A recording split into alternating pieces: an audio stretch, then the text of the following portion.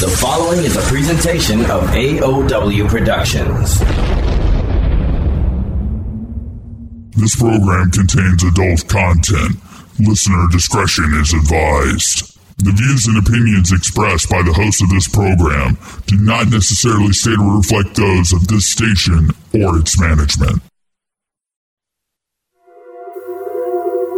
Bringing you controversy at its best, with uncensored music, comedy, and political discussion.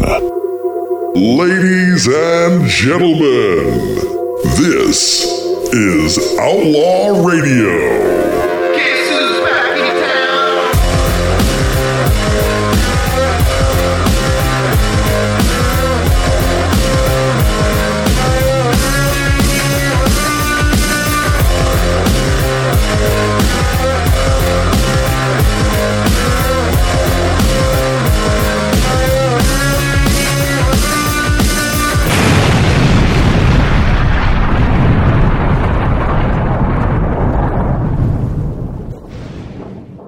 All right, ladies and gentlemen, welcome to Outlaw Radio for the 14th of August, 2021. I'm your host, Bad Billy. Another great show lined up for you this week. In just a little bit, you're going to hear from the youngest guest that we've ever had here in the history of Outlaw Radio. Yes, his name is Thomas Thunder. He's a drummer out of Massachusetts. He's only 14 years old and already making big waves, so be interesting to hear from him in just a little bit.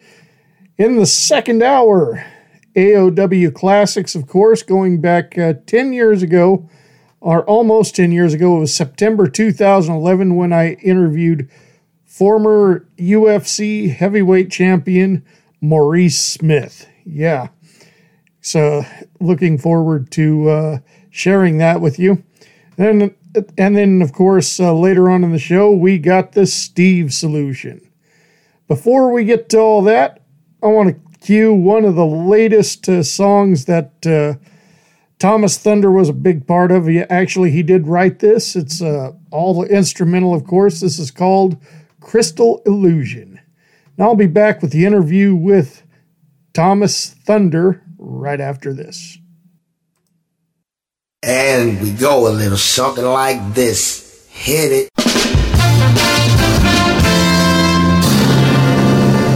And now, from a rented basement, because Bad Billy's mom threw him out, it's Outlaw Radio.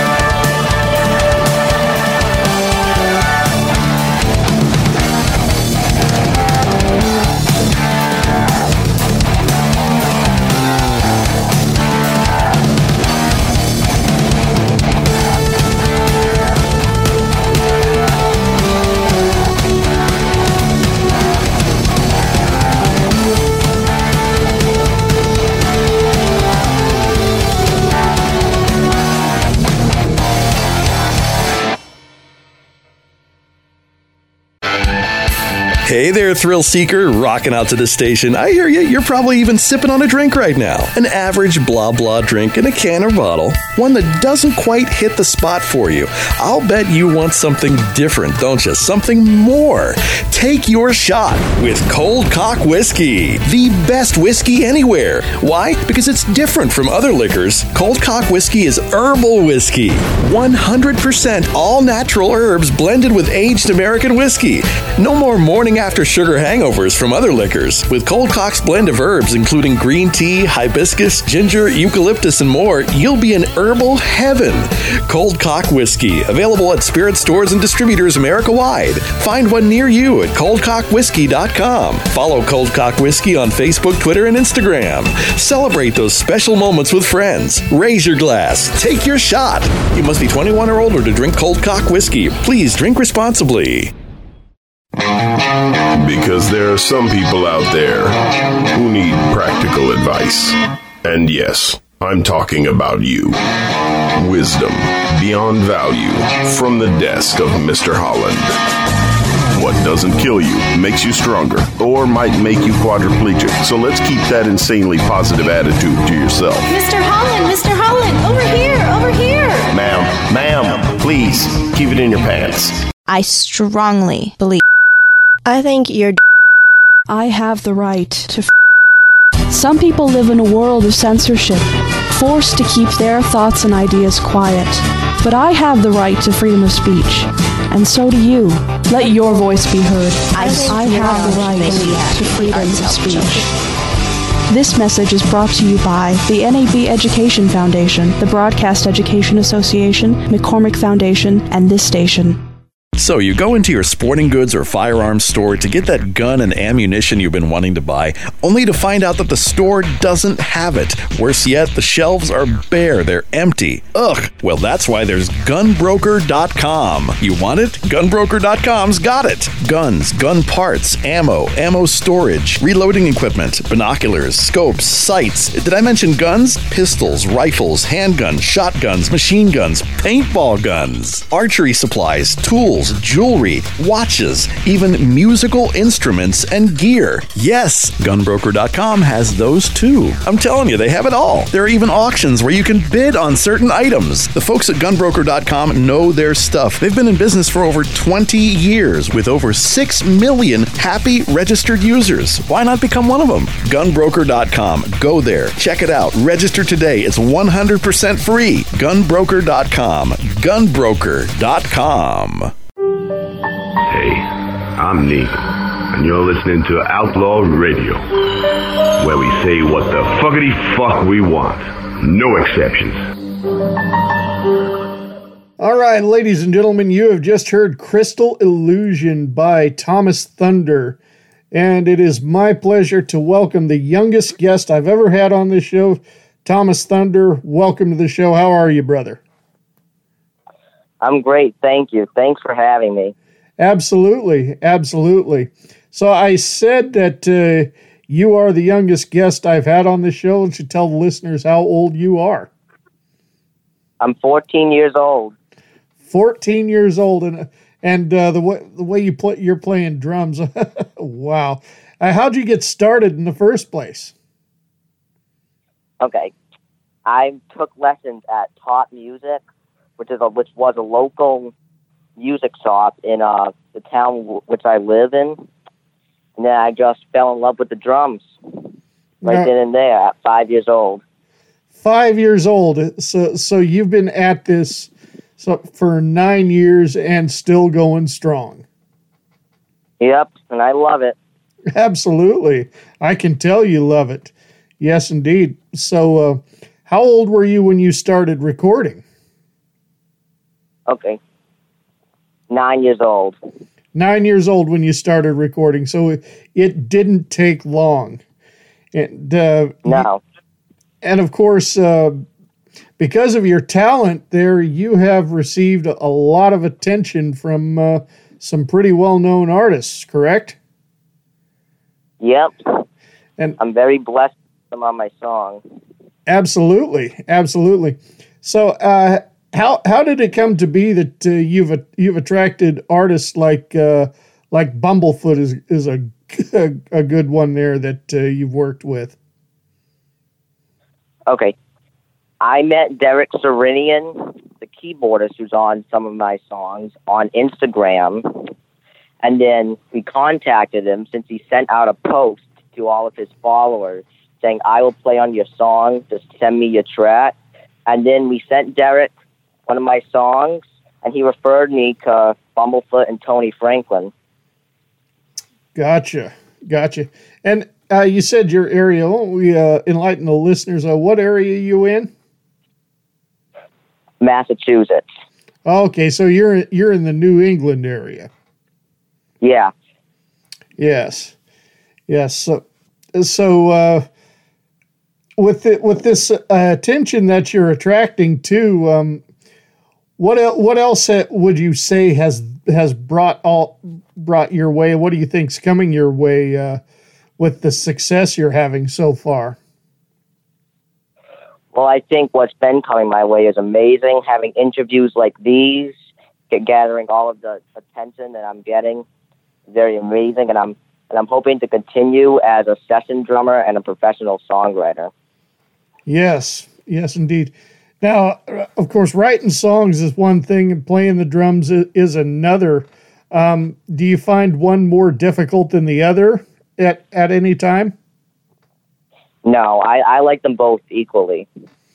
Yes. And drums pretty much influenced my songwriting as a whole. Now, I can only imagine with the past year and with COVID happening and everything too, it's given you a lot more time to practice and a lot more time to write new songs. Oh yeah, definitely. I mean, they're really, especially last year. I mean, yeah, you could go out and do something as far as necessities go, but playing gigs, doing anything live, it was all done on the internet basically. And were you a part of doing anything like that for your fan base as far as performing online live on Facebook or anything like that? I tend not to do live streams on social media platforms, and I haven't performed my songs live either since I have not gathered a touring band yet. Yes. And has anybody reached out to you and said, you know, we admire your talent. We'd like you to be a part of the band. Has anybody done that for you yet? Not yet.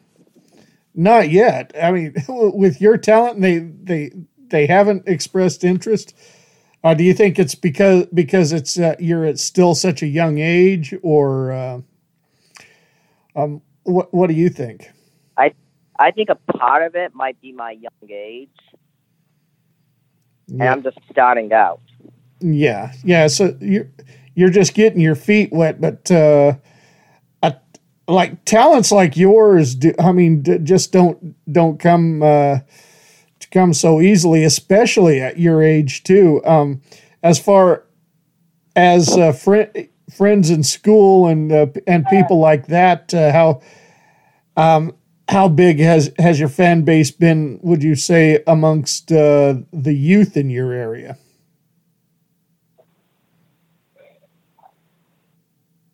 School of Rock. School of Rock. Okay, so School of Rock introduced me to music at the start when I was around 8 years old, and then I got influenced from there. Nice. And they're very supportive. Yes, indeed. So,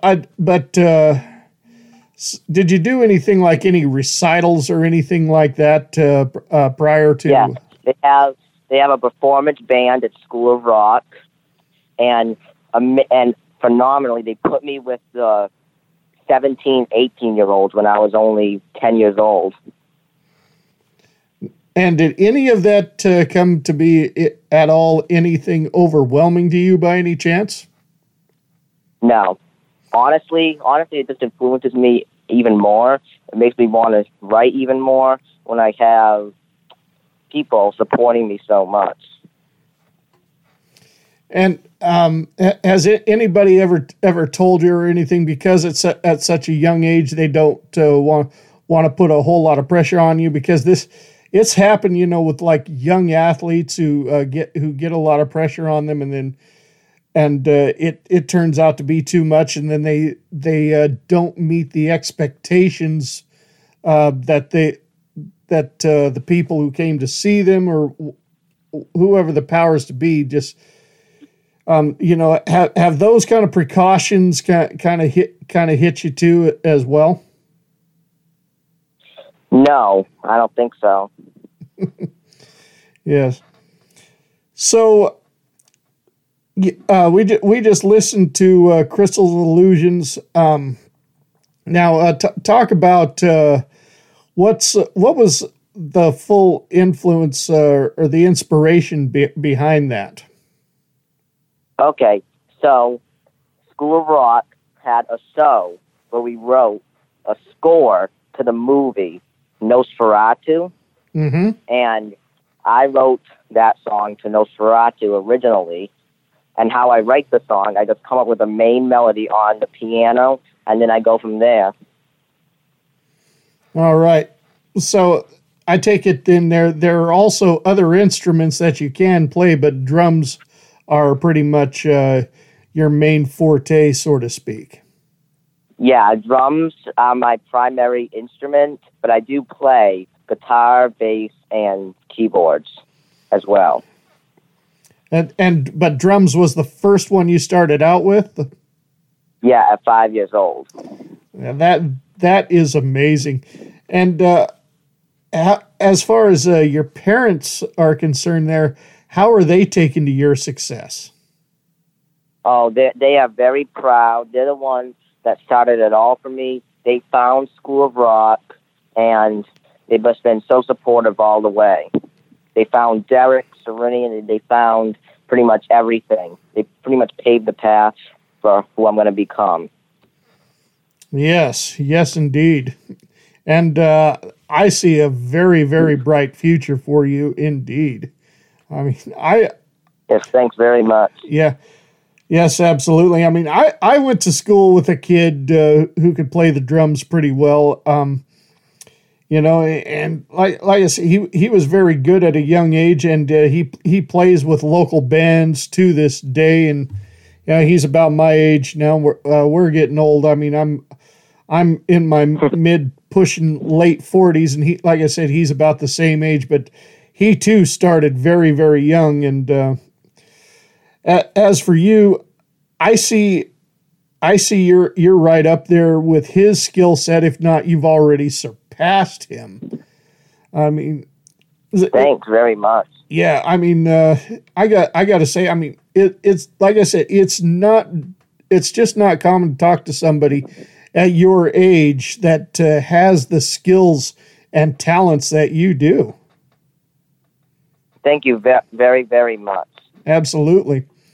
So I found your page on SoundCloud too. Now, obviously, you're influenced by a lot of rock and metal, but I'm hearing some stuff too that could be used in movies. Some that can be used in fantasy or horror movies or anything like that. Is that part of your drive? Is for some of your songs? Yeah, I would love to have one of my songs featured in a TV show or a movie. That would be a dream come true. Now, when we say movies, what genre do you most have in mind? I mean, I think we could put together a romance theme, and you'd still be proud to have it in there. But your music, like I said, is probably geared more towards action, horror, or fantasy. Yeah, Paranormal Mortal and Zombie Zillionaire. Those songs are geared towards a horror movie, the horror movie genre. So I'd love one of my songs to be featured in one of those kinds of movies, or any movie for that matter, because I would just feel so lucky to have that happen to me. Now, aside from the music, I take it you must be a horror movie fan. Yeah, I watch horror movies. What are some of your favorites? What are some of my favorites? Or The Thing. Yeah, that's a good one. Yeah, of course. And I love the X-Files. Talking some paranoia activity and stuff like that too. So I take it too that if they were to put together a metal theme of the X-Files theme, obviously you can search on YouTube and you'll find it. Like one of my favorites from when I was a kid was Doctor Who, and I can go on YouTube. Yeah, I've heard of that. Yeah, I can go to YouTube and I can find a metal version of the Doctor Who theme. But have you done anything like played drums to any metal themes like the X-Files theme, perhaps? No, I haven't. I haven't played drums to a movie yet. No, I just mean like a cover that like you often find on YouTube. Oh no, I haven't done any covers to a movie. I've done covers to, of course, songs, but not to a movie. Gotcha. I upload a video every day on Instagram. Yes. And overall, what would you say are some of your favorite songs to cover?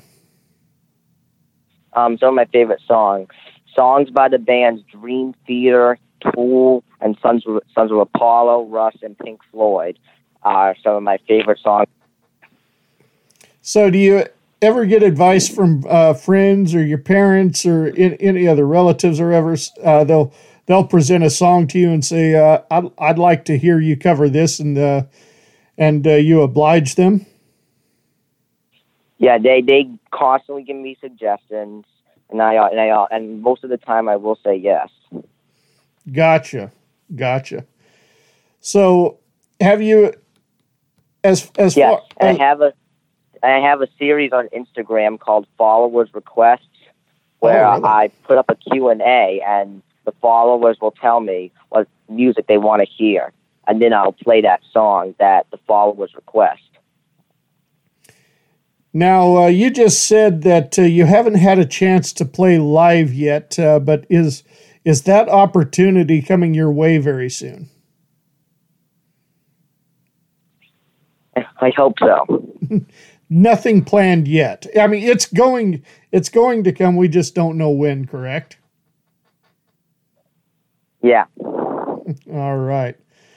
And do you have any influence from any well-known drummers that say like John Bonham or Keith Moon? May they rest in peace. Of course. Okay. You're just naming all the drummers that I love right there. I love John Bonham. I love Keith Moon. And to go into some more modern drummers, I love Danny Carey, Mike Portnoy. The list goes on for me. And Neil Peart. I take it Dave Lombardo is on that list. Yeah. How can we forget him? You can't. Exactly. So looking towards the future now, and as far as playing live, is there any particular place that you'd absolutely love to play, or any particular event that you'd love to play for? I've never even thought about a particular venue that I wanted to play live. Honestly, I would just love to be playing my songs live. That would be a dream come true as itself. So it doesn't matter where it is, as long as you get that opportunity. Yes. That's awesome. Now, anybody in particular? Yes, I'll go on. However, I do play live with School of Rock. Yes. I do cover songs with the performance band around 6 times a year. Gotcha.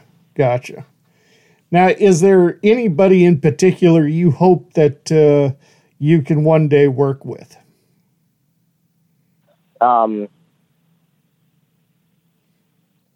Well, I've never had anybody in mind that I wanted to, work with. I'm honestly happy with the way things are now, with working with Derek, Bumblefoot, and Tony. I mean, I've never thought that would happen. Technically, it already has. dream come true for that. Absolutely. You know, I was recently too. I was one of my favorite bands is Man of War. Of course, I mean I've been listening to them since I was a lot younger than you, but they, you know, I watched them. Of course, they've been through different guitar players, different drummers. I've actually had one of their lead guitar players from the past on this show, and it was awesome talking to him. But I noticed they when they were playing in a concert that you can find on YouTube, they had 3 drummers that I think they were just bringing everybody that is or has been in the band before. Do you see yourself perhaps working with other drummers as well? Oh, of course. I'd love to work with other professional drummers. Yes. I mean, I was wondering, I mean, how do they make that work with 3 drum sets up there? And still even watching that to me is a bit surreal because I've never even thought of anything like that before. That's amazing. Yes. Yes, indeed. So like I keep saying here, going forward, of course, you know, we know what we hope for. We don't know what's going to happen, but obviously, has anybody talked to you about any recording deals with a major label, or would you just rather stay independent, or how would you rather work in that perspective? I'd love to, if I was to choose one record label, it would be Inside Out Music, since they have some of my favorite bands signed to them, and I'd like to hear how that would work out. Yes, yes. And just for our listeners a little bit, talking about how it works digitally, you know, I mean, this is a different age, and even before all this COVID crap hit us, you know, I was talking with members of bands that are in different places in the country. Somebody's in Los Angeles, and they record a piece of it and pass it. They email it to the next person who's probably in Texas, and he fills it in, doing the mixing it up. You know, obviously that's how you're working with Bumblefoot and Derek. But you explain that. Yeah, we do. We do everything online. Everything's done online. What I do is I make the demo of the song on GarageBand on my iPad, and then I send it to Derek. He does the keys, and then Derek sends it to everybody else. And that's how that usually works. And then it gets sent off to be mixed by Bumblefoot. And then there you go, you have the song. Now, has the so-called final cut been sent to you and said, well, I kind of want to change that part a little bit, as that could sound a little better, or any results like that? No, Derek's never brought me down in any of that kind of way, or any of the other musicians. They never changed the parts. They play exactly whatever I do. That's awesome. That's awesome. I don't know, because I'm thinking if it were me, I want to make sure it's done as perfectly as possible. I mean, you know, because that's just the way I am with the things that I do, you know, considering this show you're on. I want to make sure it's all done perfectly, even though that's not always the result that I want. But you don't even have to ask for that, huh? It just meets your satisfaction from the get-go. Yeah. And I'm always satisfied with whatever they send. The first time, it's always perfect. That's great. That's great.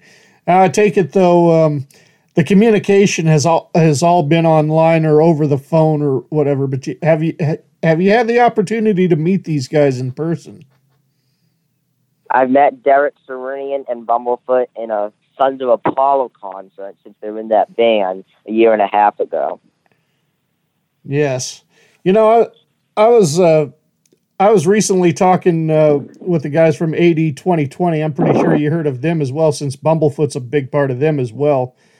And I talked to Bumblefoot back in 2017 when he was with Sons of Anarchy, and one thing that just impressed me is I didn't really get to meet Bumblefoot in person. I talked to him on the phone here when I interviewed him, and I saw him. He's a wonderful person, Bumblefoot. He had a whole meeting with me on Zoom a month ago for no cost. Oh man, for 2 hours. Yeah, he is awesome. He is awesome.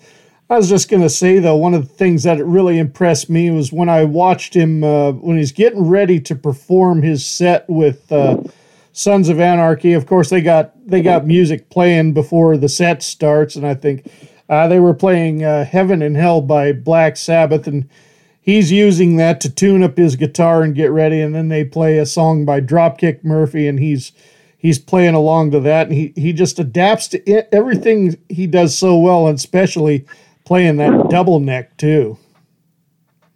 Oh yeah, his guitar technique and style is awesome in my opinion. And he's very unique. Very unique indeed, and all the way down to his name, which comes to is an animal disease. Yeah. Yes. So you just released Crystals of Illusion just very recently. Can you give any kind of teaser or anything of when the next track is going to be released? Okay. The next track is going to be called Pharaoh's Temple. It's going to be released on Friday, August 27th. It's going to feature the same musicians as before, and it's going to be the same, pretty much the same style as before, with an Egyptian twist. To give you a teaser. Sounds like something that could be used in a movie when they're on an ancient battlefield. Yeah. All right. I just have one more question for you because it's been awesome talking to you. And like I said, it's been wonderful talking to you. Absolutely. I mean, I can't say this enough. Talking to somebody of your talent is just something that doesn't come very often. So, at your age, too. Thank you very much. I mean, because I tell you, before I did Outlaw Radio, I did a show that covers mostly the MMA scene and boxing, and now some of the fighters that I talked to 10 years ago have made it to the UFC.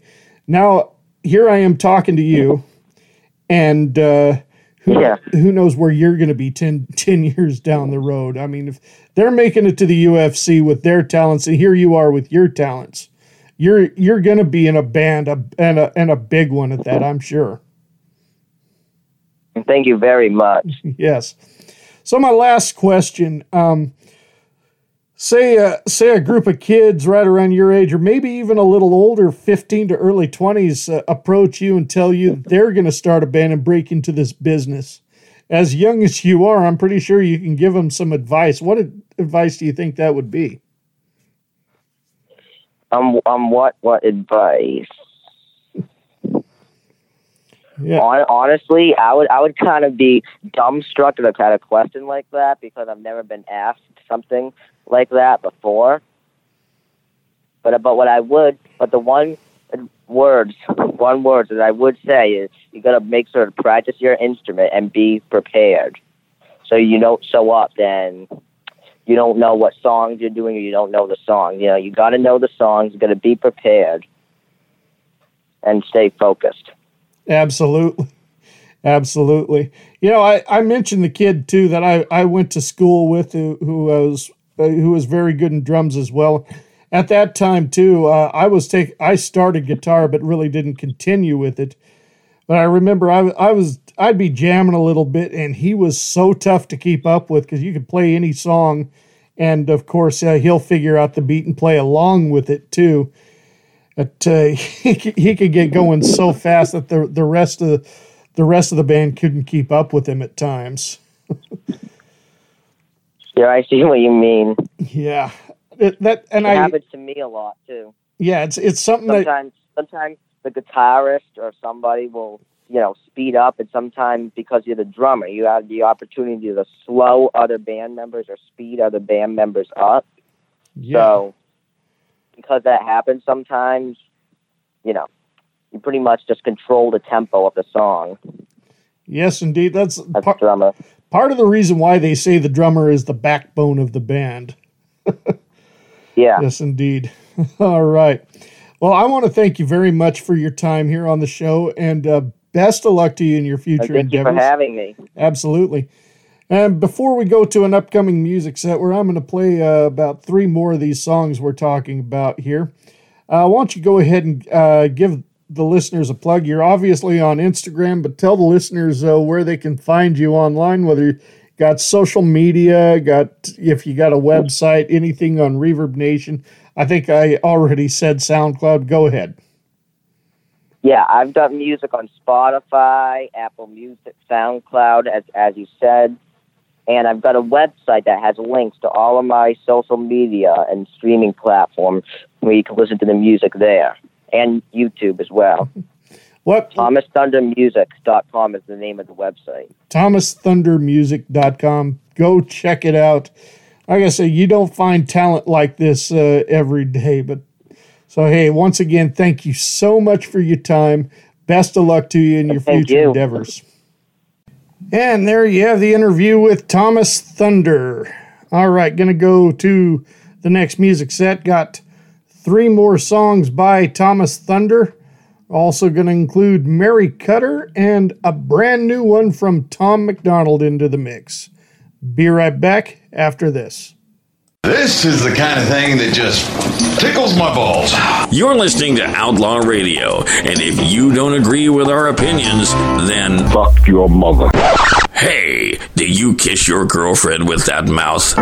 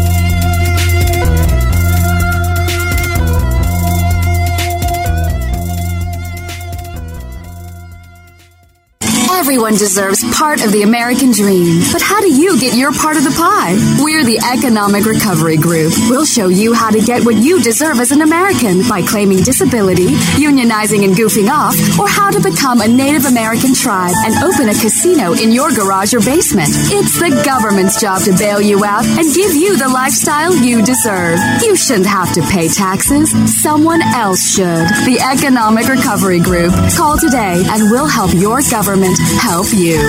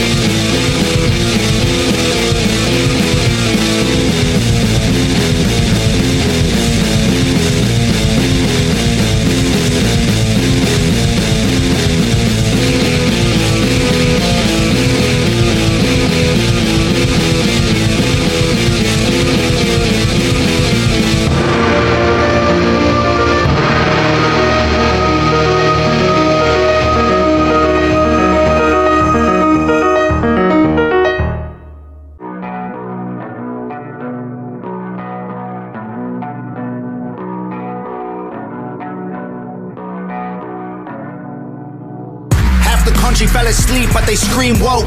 We're distracted by vaccines and TV shows, politics, celebrity, gossip, popular neat quotes. Black lives, white lives, which lives mean most? We only dedicate one day to remember our fallen soldiers, the men and women who died young. But if you come out the closet as Caitlyn Jenner, you're a hero and you get a whole Pride Month. The most dangerous pandemic's propaganda from these clowns. Only mask that's gonna save us is duct tape on their mouths. Don't speak. We don't need to defund police, need to defund the media who lies through their teeth like Big Pharma doesn't cure you, dog, cause every patient that gets cured is a customer lost. And big oil runs the world. The only wars that get fought are with the countries who have natural resources they want. Heard him claiming if a white man braids his hair and likes rap, he's appropriating culture. But if a white man acts too white, he's white trash. He's a racist, he's a bigot, he's a monster. Let's just have the conversation. Not every liberal is dumb, not all Republicans are racist. The government wants everybody fighting with their neighbors cause they know that if we get along, we'll probably go against them. They can't stop us, cause we're ready to fight, trying to brainwash us. But we won't let freedom die. The whole world's brainwashed. Everybody picking teams, not a riot in the streets. The whole world's brainwashed. It's us against them, it ain't you against me. How did monkeys become people and people turned into sheep? They put fluoride in the water that's keeping us all asleep. Claim they want what's best for us, I find it hard to believe, cause they've been selling us cigarettes since we was 18. Fake news, fake woke, distract and divide. You're either right or you're left, or you're black or you're white. Big tech don't need a microchip to hack in your life, cause the phone inside your pocket is a tracking device. And I don't know what I'm more sick of, rappers or Joe Biden looking like he ate 100 Xanax for dinner. Cause censoring the president and kicking him off Twitter is a bigger threat to freedom than foreign ballistic missiles. You don't trust the police or the government, but you want people giving up their right to own a firearm. Why would you be comfortable if police and the government the only people on the planet with the right to buy a gun? White privilege getting amplified to reinforce division. It convinces white people that they're favored by their skin, and black people getting angry because they're told they're treated different. So the conflict is between us and never with the system. Let's just have the conversation. Not every liberal is dumb, not all Republicans are racist. The government wants everybody fighting with their neighbors cause they know that if we get along, we'll probably go against them. They can't stop us, cause we're ready to fight, trying to brainwash us. But we won't let freedom die. The whole world's brainwashed. Everybody picking teams, not a riot in the streets. The whole world's brainwashed. It's us against them, it ain't you against me. Step 1, train the people only to consume. Step 2, infiltrate adults with the news. Step 3, indoctrinate the children through the schools and the music and the apps on the phones that they use. Step 4, separate the right from the left. Step 5, separate the white from the black. Step 6, separate the rich from the poor. Use religion and equality to separate them more. Step 7, fabricate a problem, made a lie. Step 8, put it on the news every night. Step 9, when people start to fight and divide, take control. This is called situational design. They can't stop us, cause we're ready to fight, trying to brainwash us.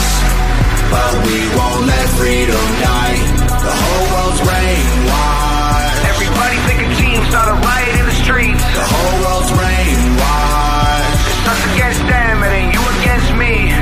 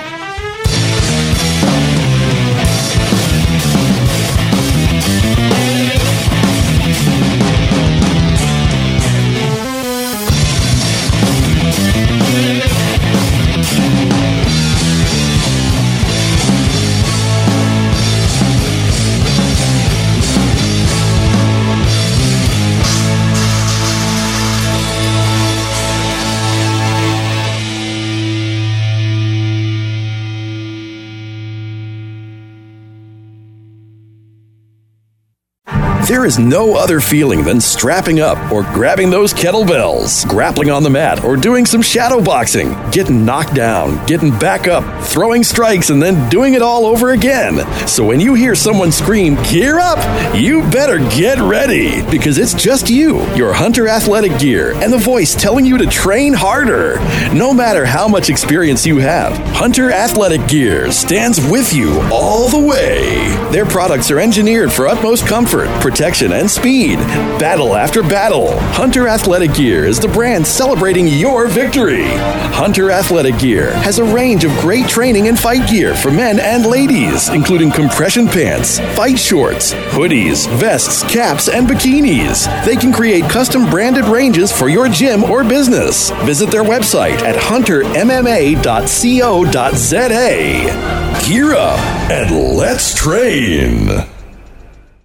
What news and information are your media dollars buying when the narrative is prescribed by the advertisers? Scripted lies, media brainwashing, and thought control. Take back your voice. Take back our media. But most of all, take back our First Amendment. Subscribe to Caravan to Midnight today for hard-hitting commentary free from political correctness and media bias, as I and some of the most intelligent and interesting people on Earth delve deep into what really lies beyond the headlines. 3 to 4 hour uninterrupted and uncensored information. Join our CTM family today. Join the movement. Join the fight for freedom and independence. Caravan to Midnight is media for the people, by the people, independent of commercial obligations or influence. For less than a cup of coffee per month, you can make a difference. Let the people fund the next news network. Help us grow. Help us create a platform where we place freedom of speech and thought first. Join the family at caravantomidnight.com. A well-regulated militia being necessary to the security of a free state, the right of the people to keep and bear arms shall not be infringed. This is the Second Amendment of the United States of America's Constitution. This Second Amendment, the right of law-abiding Americans to privately own and possess firearms, is under attack like no other time in America's history. Joe Biden and Kamala Harris have pledged to take away your Second Amendment rights through gun bans, gun confiscations, and government regulations. Even a gun tax. Do not take this lying down. The time to take action and fight to protect your Second Amendment rights is now. Join the Second Amendment Foundation, the oldest and largest nonprofit foundation focused on protecting your Second Amendment rights. For more information, to join, or to donate, visit saf.org. And now a message for the men. Listen up, guys. Fact. As we men age, our IGF-1 growth factor levels decrease, which can lead to gradual deterioration of energy, muscle growth, and immune function. From Neutronics Labs comes a line of health supplements that make men men again. Deer Antler Velvet. Listen, IGF-1 Plus Deer Antler Velvet contains the most concentrated source of widely diversified nutrition found in the plant or animal kingdom. Choose from Neutronics Labs liposome spray products. From the Ultra 10,000 nanograms package to the Platinum 300,000 nanograms package. There are also specially formulated supplements for joint pain relief, more energy, better stamina, better natural sleep, stress relief, and weight loss. For more information about these amazing products, visit keys2life.shop. That's KEYS, the number 2, life.shop. IGF-1 Plus Deer Antler Velvet supplements from Neutronics Labs. Making men men again. Yo, baby, you have your asshole licked by a fat man in an overcoat? Fuck the shit, fuck the fucking shit, fuck shit. You're listening to Outlaw Radio. Now buy a sewing machine, take it home, and cram it up your ass. Fuck shit, that shit, fuck shit. Shit, fuck. All right, ladies and gentlemen, welcome back to Outlaw Radio, brought to you by Cold Cock Whiskey. Raise your glass, take your shot. You must be 21 years of age or older to drink. Hunter Athletic, Gear Up, Let's Train, USAC, the United South Africa Coalition, and Neutronics IGF-1, Making Men Men Again. The songs you just heard Thomas Thunder with King Kronos. Before that, brand new one from Tom McDonald, Brainwashed. Another one from him makes a lot of sense in stating some facts. Before that, Thomas Thunder with The Bull. Before that, Mary Cutter with I Realize. And starting off the whole set, Thomas Thunder with Nebula. All right, in just a little bit, going to feature the AOW Classic interview with former UFC heavyweight champion Maurice Smith. Before I get to that, it is time to reveal the Outlaw Radio Idiot of the Week. And ladies and gentlemen, the Idiot of the Week this week is none other than the Terminator. Yes, Arnold Schwarzenegger. Yeah, fuck him. That's what I'm going to say. He can go to hell. He's all about the vaccines. He's all about wearing the fucking masks. And these masks, and all these rules, they're putting a damper on our liberty. And what does he say? Screw your freedom over a virus that isn't that serious. Ooh, but it's killing people. It's not, people aren't dropping in record numbers like they did with the bubonic plague.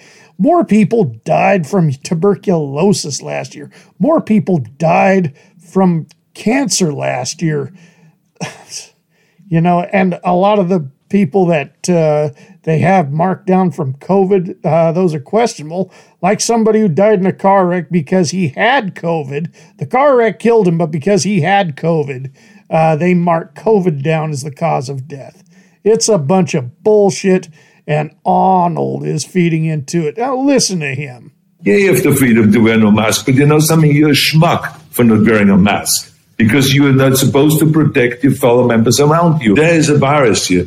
It kills people, and the only way we prevent it is to get vaccinated, to wear masks, to do social distancing, washing your hands all the time, and not just to think about, well, my freedom is being kind of disturbed here. No, screw your freedom.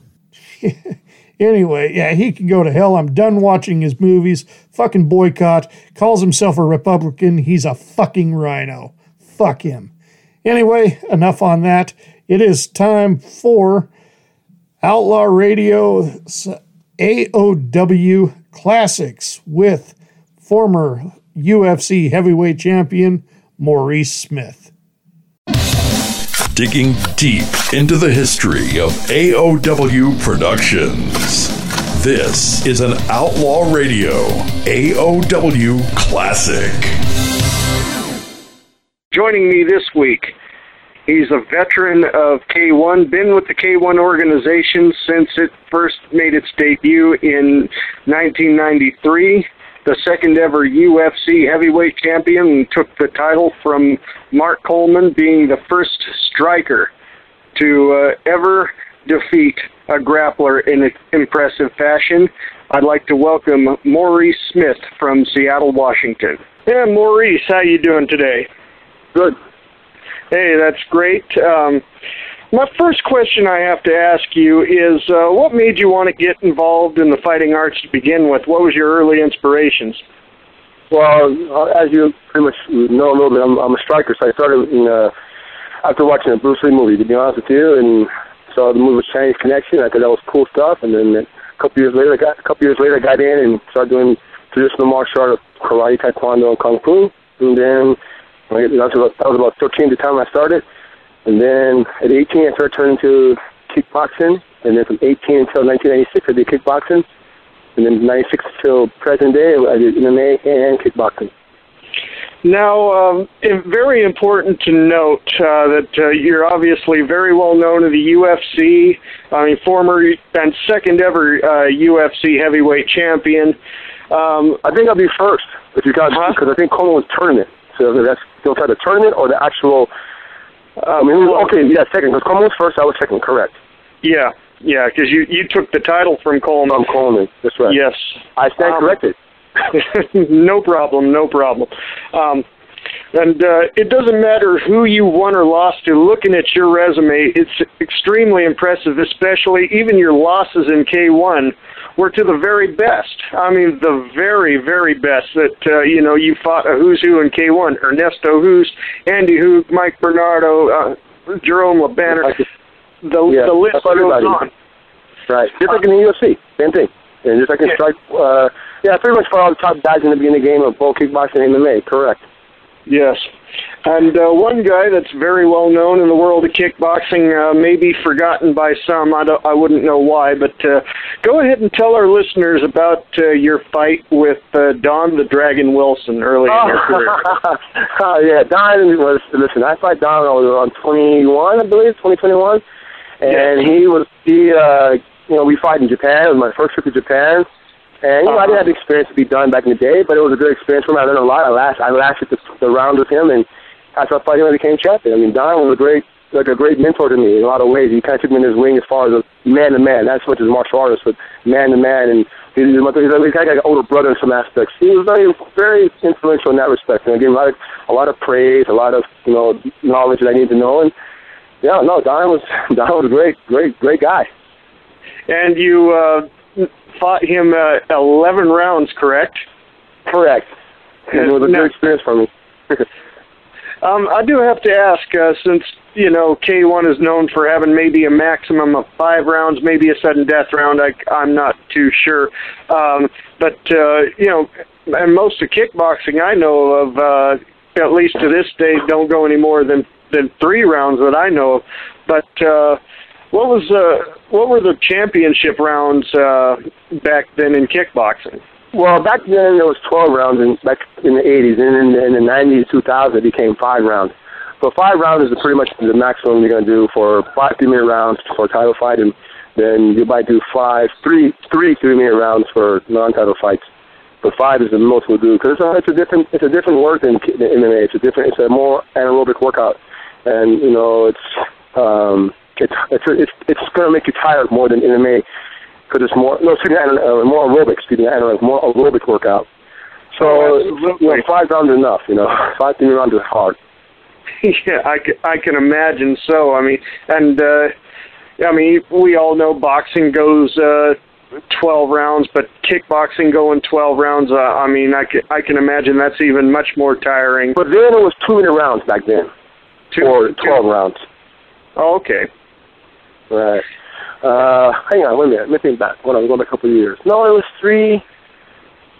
I have to look back. I think it's 3-minute rounds. 2-minute rounds. 3-minute rounds, I believe so. Now I think about it, yeah. But yeah, either way, I'm sure it was no more. I'm pretty sure to look back at my history, but I'm sure it's 3-minute rounds, and 12 rounds is a lot of work, And then, when they changed the kickboxing, more of the K1 style, it became with me, so it made it down to 3-minute rounds, 5 rounds max. More than Muay Thai, not quite 100% Muay Thai. Now, have you ever competed in Thailand under full Muay Thai rules? No. I've never been fighting in Thailand before. I have fought with full Muay Thai rules once or twice, but that was against more Europeans. And to me, the Thai boxing to me is by far the best striking martial art out there. I don't care anybody who can argue with me if they like, but it's the best striking martial art out there. But unfortunately for people, they don't understand the rules, how it works, and basically the setting is pretty much anybody can punch, so you get less points for punching, you get less points for kicking, you get more points for knee, you get more points for elbows. So even though you may see a guy kicking and punching more in a Muay Thai fight, and it's Muay Thai, I feel called Muay Thai, but it's Muay Thai, but the guys who are doing more knees and elbows get more points. It's a harder technique to hit with, so that's kind of why we might get confused on why a person may want who may be punching more and kicking more, but he's not doing the clinching work and the knee work and the elbow work that the other person is. So it's not for everybody, but it's definitely a great martial art. Oh, I agree. I find it to be one of the most exciting martial arts I've out of all that I've looked into and studied a little bit. Muay Thai and Brazilian Jiu-Jitsu are the ones that stand out to me the most. Well, yeah, by far. I think nowadays, that's happened with all this MMA stuff is that it makes a better martial art complete. Meaning that, yes, if you think back in the times of the 80s, 90s, 70s, or whatever, most martial artists from, say, traditional karate, kung fu, taekwondo, boxing, blah, blah, blah, blah, would say, well, if I fight a wrestler, if I don't knock him out, he's going to kick my ass. That's what they would say. And they accept that. And vice versa for a wrestler and a judo guy, is that, they knew what they were weak at, but if they do get you with their strength, they're going to kill you. Now, with the advent of MMA, now you have a better chance of competing in anybody's system. So this is what's interesting about me now, that I can fight a boxer, a wrestler, a jiu-jitsu guy. And again, it's not saying that one person can't win or lose, but I have a better knowledge of his attack more than he has a knowledge of, more so than he has a knowledge of my attack. But I'm saying back in the day, it was too much one martial art. Back when the first UFC first came out, it was, competitive martial artists fighting each other. And it was really like who's the best martial art. Well, now neither one's the best martial art, but they're better as a combination. Absolutely. Now, we know that K1 is like maybe, if you want to go to the birthdays of the UFC and K1's like maybe 6 months older, maybe more than the UFC, but both of them came out in 93, I believe. Correct. Yes. Now, and you've pretty much been there since the infancy of K1. Were you involved in the very first K1 event? Yeah, that's how I lost to Ernesto, the very first K1. Okay, so that's when you fought Ernesto Hoost, and unfortunately, things did not fall in your favor. Right, that's the game. That's the game. It happens. You win, you lose, Yeah, absolutely. I want to go ahead and tell our listeners about that first fight with Ernesto. Well, the first fight with Ernesto, I thought was a good fight, the first round. The second round, he got a little bit better on some, I think, clinch work over me. The third round was pretty good until he caught me with a kick. And he faked a straight right to my body, and then he fall behind his right with a high round kick on my, a straight left, and then his leg fall behind it. So when he threw his left, his arm was down, and then his leg came up right behind him. And it's on YouTube. You can check it out. It's pretty cool. He got me a cool technique, and I lost to the best, and we fought again, and he beat me again, but not the same way. But at that time also, I started switching, and about 3 years later, we fought, I think in 96 or 97, we fought, maybe even longer than that. We fought again in Las Vegas, and he beat me on points. Yeah. But I wasn't giving myself, but by that time, I'm mixing between MMA and kickboxing, so.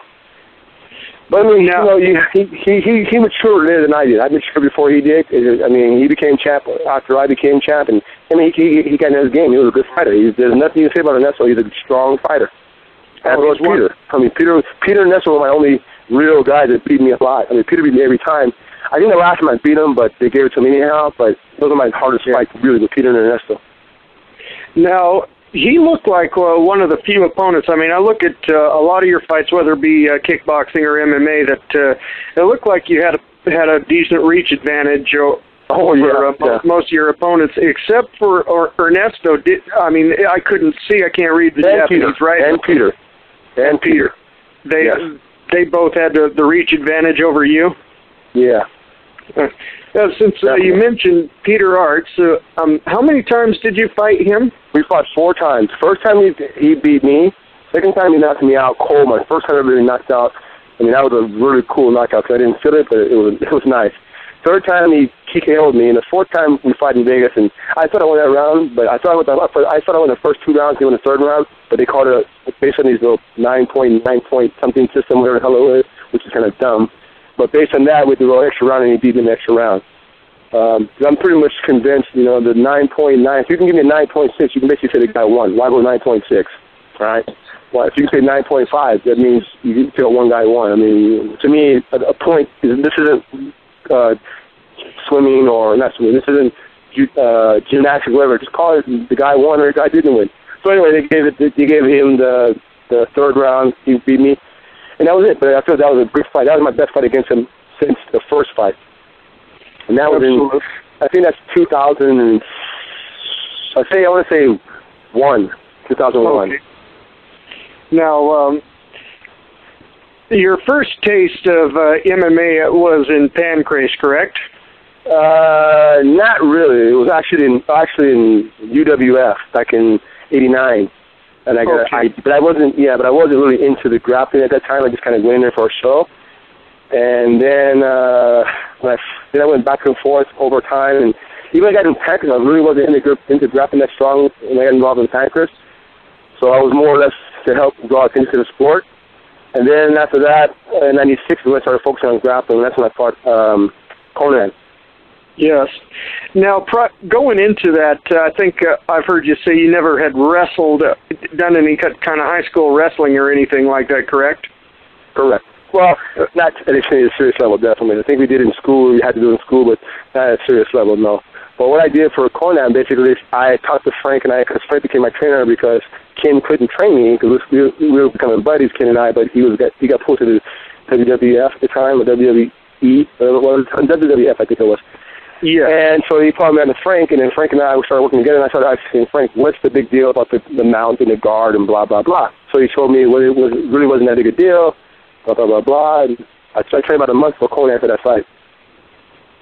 Now, what I was also going to ask you, because you've studied a variety of martial arts, mostly the striking arts, but did you have anything like a little bit of experience in judo, which is grappling, to help you in that aspect a little bit? I should, but I haven't. I mean, I think if I had to do it over again, I would learn judo and Greco-Roman, I think, a little bit, because they're very similar in some aspects, but that part of me, I've come to the conclusion that I don't have really good takedown defense in that respect, so once I go to the ground, I'm okay. So I'm not really worried about it anymore. My grappling game is decent enough against most people. I can pretty much hold my own. So to the most part, I can handle myself on my own on the ground. But the judo part, the middle part of the fight, not too good at. The Greco-Roman and judo don't get the ground easily. Okay. Now, but I should practice it. Yes, I'm trying a little bit. It's quite all right. Now, going to talking about Pancrase a little bit. Now, I know she fought Minoru Suzuki twice. Was one of those fights under special rules, kickboxing? Yeah, we had a kickboxing. One rule was kickboxing, one round. I mean, we did two fights. One time we did kickboxing pure, I think. And one round he had gloves on, I didn't have gloves on. Or I had gloves on, he didn't have gloves on. But see, Japan was more about entertainment. It's still kind of a real fight as far as trying to hurt somebody, but it was just weird. We could do a lot more stuff in Japan. Japan had a great martial art, time. But it's just unfortunately they lost a lot of their money. And where and why, I don't know. I think I know why they lost some of their money, but that's another issue in K1. But Pancrase was pretty much, again, more about, for me, it got me my foot in the door of grappling to some degree. By the time I fought Boss twice, I fought Ken once, I fought Suzuki about twice. I think I fought Funaki in Pancrase once and once in UWF. And I fought Maeda once. And I think that was my stint with the one guy named Fouquet. And I fought him once. So by the time I fought those guys, my game wasn't strong in grappling yet because I was still focused on kickboxing too. So by the time I got out of that, we were done with the Pancrase. Somehow the interest of grappling became a cornerstone of my life now.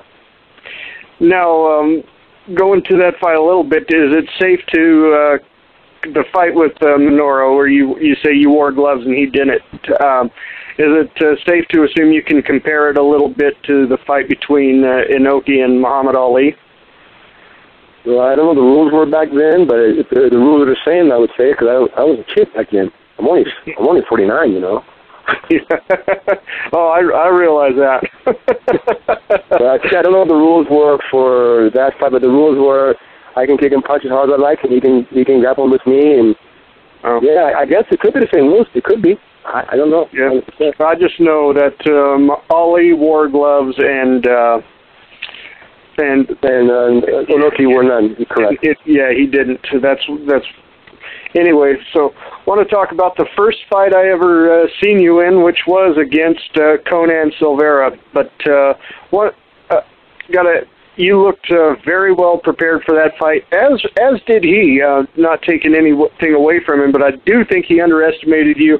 I think he did not realize that how hard you had been working on your grappling, and you were prepared for him, especially when he mounted you. You immediately reversed him. At least, go ahead and tell our listeners all about that fight and the preparation for that fight. Well, like I said earlier in this conversation, I said that I trained with Frank with the thing about, because this is when jiu-jitsu was new to everybody in the fighting game, except for grapplers who go to Japan, and all I kept hearing in the business when I watched the fight was the mount, the guard, the mount, the guard. So I said, well, Frank, what's so big about this and what's so big about that? And he just explained to me that the mount had a big deal. He said you can give it back if you're not prepared for it. And the guard, the guy holds you in the guard, what you going to do? He's going to either armbar you, triangle, or whatever. So if you work on those two things, you had a nice idea what to expect. I mean, I'm simplifying it, but that's pretty much how it was back then. So when I got mounted, I wasn't worried about it too much. I mean, but I never developed a closed guard game myself. I prefer an open guard game. But at that time, I was still. By the time I fought Mark, I had an open guard game pretty good.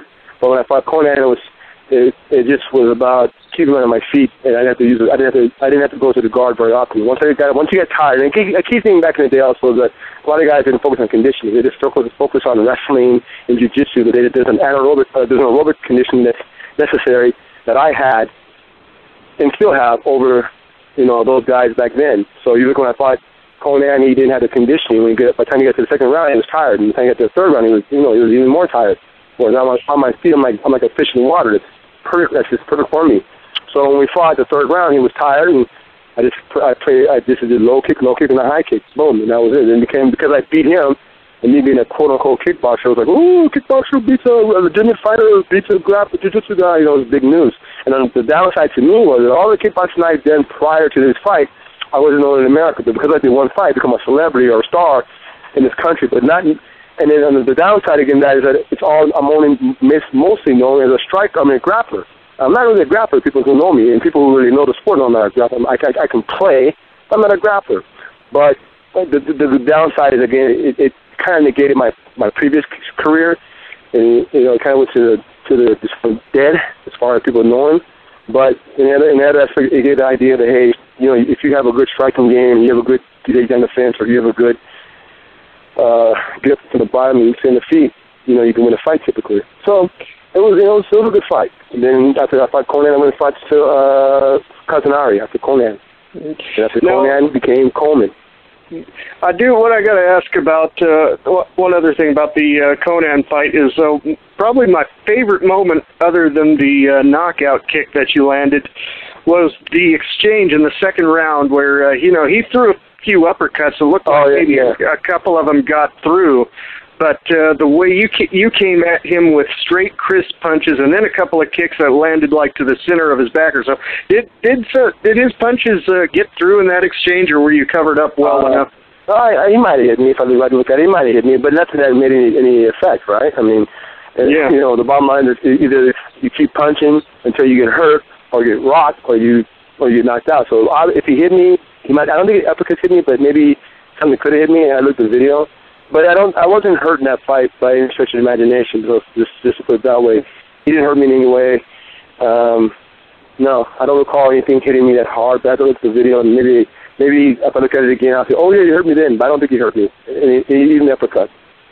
Now, you already mentioned Kazanari, and that same night he had beaten Bart Vale. And speaking of Bart Vale, I had him on this very show a few months ago, and we talked a little bit about you. I do have to ask you, had Bart Vale won that night and you would have fought him in Battlecade 4, how would you have felt about that matchup? I don't care. I mean, listen, I'm a competitor, right? That's why you look at like you said, my record, I fight with the who's who in the business. I look at it, you don't know how good you are until you fight the best, and who was ever considered the best. So to me, when I went to this business of MMA, I went in there very confident, even though I didn't know a lot of stuff still, but I was very confident in my abilities as a fighter. So going against Bart would just be another fight, going against whomever they put in front of me. Just like I mean, really, if I go against somebody, okay, my career shows like there's a go against in my time. Bart was just been another fighter for me. I mean, and that's taken from Bart. It's just who I am. I don't care who I fight. I don't have any animosity to anybody. To me, it's just competition. It's like the old gladiators. Who's the best at what they do? If I win, great. If I lose, fine. It's the way it is. I just think even though Kazanari came at you very aggressively, and it was an exciting fight. It was an exciting fight, but I would have loved to seen you and Bart Vale matched up. I think that would have been a great fight, but that's my opinion. Well, I wasn't disagreeing with you either way. I just find what they put in front of me. I mean, I fight Bart today. I mean, so I'll fight anybody. Like I said, I'm 49 now. I'm in great shape still. I'm probably in better shape than I was a couple of years back, surprisingly. But I just like competition, and it doesn't matter who they are, especially if I have I know I got a good chance of winning. Now, after I fought Kazanari, I had to go right against Coleman. Here he was, this guy killing everybody. Oh yeah, and that was a big big deal for everybody. Ooh, Maurice is going to go against Coleman, blah, blah, blah, blah. But you see my interview, I wasn't worried. But what's the worst thing you just beat me, right? It's the worst thing that happened, you just beat me, so what? Because I remember back then, too, somebody told me, they looked me in the eye and they said before your fight with, it was like months before your fight with Mark Coleman, and they said, Maurice Smith doesn't have a chance. Mark Coleman is untouchable. And I said, yeah, they said the same thing about Conan Silveira, is what I told him. That's my exact words. Well, of course. I mean, listen, at the time as well, the game is pretty much a grappling game. And if you don't go to the sport, I mean, they had asked me to fight in the UFC a few fights earlier, maybe 4 or 5 fights earlier. And I said, I'm not going to this game so you guys, use my record, my name so I can kick my ass. I want to go to this game prepared. So I went, by the time I fought Coleman, again, I trained about a month for him as well, just on, playing for me the open guard, what I call back then TK guard, because I don't like the closed guard for fighting. So and again, it was a new look for Mark, and he didn't know how to pass it too much. I mean, he had me once where he almost submitted me. Don't get me wrong. He had me in that neck crank, and if I didn't meet him in the head, he would have submitted me then. Now, I have a very good memory, and I have to ask you if this was a bluff on your part or something. You were being interviewed at UFC 13 prior to, because it'd be the next event where you fought Mark Coleman, and you said you're not going to be in the guard. But obviously Correct. You did. So was that a bluff? No. Not the guard, not a closed guard. That's what I'm referring to. Everybody thinks of the guard as a closed guard. So I was never in a closed guard. I was always in an open guard, TK guard, butterfly guard, whatever you want to call it. I never did a closed guard against him. And I don't closed guard against anybody. I don't think for a closed guard, and this is me, if you're a striker, the only way you get to your feet is open your guard and get to your feet. So if you have your legs right on his waist, how are you going to get to your feet? So to me, I never focus on a closed guard ever. So that's what I mean by the guard. I would never do a closed guard. And if you watch the video, I never did a closed guard. Yeah, you always use the open guard. That I do remember. Of course, there are very few times, of course, against Randy Couture, against Kevin Round. I tried against him. I tried against Randy Couture. It didn't matter. And I said I never do it again. I would never do a closed guard. Randy's fight was myself and I. It was a long fight, arduous fight, and he just controlled me. He didn't beat me up and all that. And I didn't beat him up, obviously. But if you're gonna get the fight he was on top controlling me, he won the fight definitely. There's no question. But I think I tried it once to close guard then, and I said, what? I'll never do it again. Now, you also fought right after Mark Coleman. I got to say, you fought one of my very favorite fighters in the sport of MMA. Yes. The only reason why I say that is because he was the one. Rorion Gracie wanted to show the emphasis of a street fight in the beginning, but Tank Abbott was the first one to really do that, and that's why I like him. Right.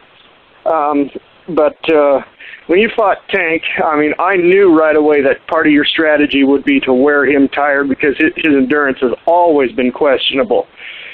And it surprised me to see you going for a submission. When you went for that key lock on him, were you actually looking for a tap or just a way to make him move and to make him work? I was trying to tap him, but I just didn't have the right position. The recipe for a good submission is position control for position for submission. I didn't have the right position for the submission. I had the submission, so it wasn't the right position. So now I'm trying to submit him that way. Like I said, I'm not a grappler, but I can play the game a little bit, and I tried to go for it, and I didn't have the right position, and he got out. And obviously trying to make him tired obviously worked. You look towards when Big John stood you guys up, he could barely move. He was so tired. And it wouldn't matter. Listen, here's the thing. The only thing different between the fight that he had, that fight, if he had week's notice, he just would have waited a little bit longer. Like I said, I'm always going to come to a fight. I always try to come to a fight prepared, and the only fight I didn't come into prepared for conditioning would be my last fight against Yoshida. I was just overweight then, and then I got sick during the Adams fight. Now, I've always said this. I'm not saying I got sick that I would have beat him, but it would have been a better fight. So I'm not saying he would have won or not low one, but I got sick in the airplane, but he beat me. And I said, not to get anything from him, but I'm just saying I probably could have given a little bit better fight if I had not caught a cold on the way down there. But the only fight that came in out of shape really was against Yoshida. I was top boy then. Now, one other when you fought in Pride one time, you fought against Bronco. Yes. Bronco Sikotich. That's how you pronounce it. It seemed that was the first time I think you actually preferred to go to the ground with somebody. Am I correct in assuming that? Well, yeah. It's like when I fight. Just listen. Okay, I'm a striker, but why would I play the same game with a guy who's good as I am at what I do? So why didn't I go to where he's weak at? So me going against Bronco, me going against Rick Rufus, why don't I play a game that we're all good at? Go where the weakest is at. So yeah, of course, he's by far. Yeah. No, wow, that'd be stupid of me. I mean, that's not good preparation. Absolutely. I mean, and important to note too, as it has been said, as going to be said by me, has been said by a lot of people. I mean, you're one of the smartest tacticians to ever grace the sport of MMA. I mean, you go in there with a game plan, and not everybody can follow their game plan to a T like you're able to do every time, you know? I mean, well, I mean, listen, I try. Don't get me wrong. I mean, if I could say the best game plan would stay on my feet. I don't always achieve that, but I can play the game in the bottom to some degree. I've only been submitted once, and surprisingly against Conan. We got a second fight sometime later after we fought 96, I think somewhere in 2000 something. He submitted me with a crossbody arm choke, and I'm like, I had forgot how to defend it. But no, it's listen. Well, all the fighters are, the top fighters are good. Whether it be me, Randy, Silva, St. Pierre. I mean, they're gonna win, they're gonna lose. That's the game. There's no guarantee no matter how smart you are or how great you are. You're gonna get caught one day. And I mean, even with all my preparation mentally, physically, emotionally, and yada yada, I still can get knocked out or take me to the ground or whatever. I just don't worry about it. If you're watching my fights, I'm very calm, and I will say that because what's going to happen is going to happen, whether I freak out or not. Now, when you return to the UFC against Kevin Randleman, I do have to ask you, I mean, he seemed to be the only person in MMA that seemed to hurt you in any way or so. I mean, he gave me a black eye. Yeah, he gave me a black eye. Like I said, when I fought Kevin, I wasn't fully healthy. By the time I think I caught a bug in the airplane then. But again, that's not taking anything from Kevin. I'm just saying I could put up a better fight. But Kevin just basically handled me very well. He wrestled me and got me to the ground, and that was basically it. I mean, he got me with he hit me in the right eye. He hit me in the eye at some point. He gave me a black eye. But yeah, he's the only person who really bruised me in the game. Yeah. Now, here's a silly question. How strong did he feel? Did he feel as strong as he looks, or even stronger? It's kind of funny that people ask that kind of question. They say things like Mark Coleman, and everybody's strong at that level. I mean, but strength by lifting weights and strength by a person, it's not different. So everybody's strong at that point.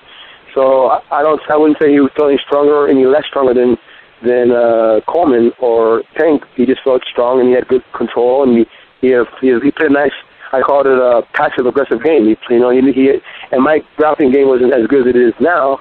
But, yeah, he's strong. Everybody's strong. I'm strong, too. We're all strong in the heavyweight division, I guess. And I guess even if you're a little guy, the guys in your division are strong.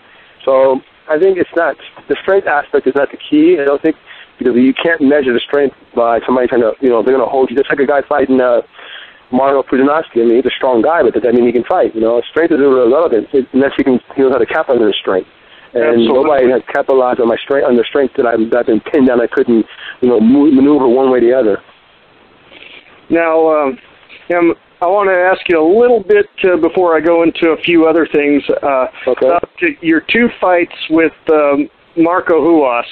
Yes. Like the first fight, obviously, I don't know what happened to Marco. He torqued his knee or something, but what did you expect going into that fight? Did you expect him to stand up with you and strike with you, or was it no surprise that he took you to the ground? Well, before I met Marcos back in Colorado, I think for the first time, and he's a very nice guy. And who knew we were going to fight one day? When we fought, I didn't expect him. I'm the better striker, so I would think he'd be smart to stay me to the ground. I mean, listen, to this very day, there's not a better striker in this game than I am, even to this very day. There's guys who can grapple, but I'm going to say this to anybody out there, complete striker. But again, it's talking about striking. I'm not saying MMA versus whatever. I'm saying complete striking. And right now, there's nobody, even to this very day, I feel is better than me. But Marcos is not my level of striker. I mean, you know, he's a striker if you don't know how to fight, but I do. So it was obvious that he would be smart to take me to the ground, which he did do. And fortunately, I was prepared for a ground game, so I wasn't worried. So we went for our scrambles and stuff. It was great. It was really cool. Absolutely, and the way when he attempted a leg lock on you, you just stayed calm and got right out of it. You knew what you were doing. Yeah, so I was prepared for that. And then when we fought later, his physique looked better. He looked better than mine, but again, you know, he did the same thing. He got me in the bottom on the ground and tried to submit me and blah blah blah. But again, my striking, my submitting my ground game improved a little bit. So it wasn't, even though I couldn't get up, I wasn't in any danger. But on the feet, I'm more dangerous still. Absolutely. Now, unfortunately, I did not get to see that fight. I know it was a TKO, but go ahead and explain to our listeners, explain to me, since I didn't see it, how that fight actually ended. Okay, so we fought in the IFL, I forgot the years, I think it's 2006, 2007, I don't know. And we fought in, I think it was Chicago, I believe, I'm not quite sure. Yeah. Anyhow, we the first round, he pretty much just got me to the ground and controlled me, so he won the first round. But to him. Second round, the same thing. When he got me to the ground, he controlled me. But the third round, I just went in there, and he couldn't get me to the ground anymore. He was tired, and just beat him up. And they had to start the fight. I mean, not kill him, that hurt him, beat him up, but I was obviously showing him I'm in more control than he was, and I was in better shape. So, I mean, I don't think it's on the internet anywhere, but it's not a beautiful fight as far as the way kind of how he went out, because he just was so tired. He wouldn't quit. He's a warrior, and he wouldn't quit. And unfortunately, you know, that's not good for you if you're out of shape and another person's in shape. And I'm not going to try to kill him because, you know, it's not necessary. If I can wear him out through him quitting, then fine. He wasn't going to quit. They threw a towel on him. They threw a towel in on him, and the referee stopped it. Okay.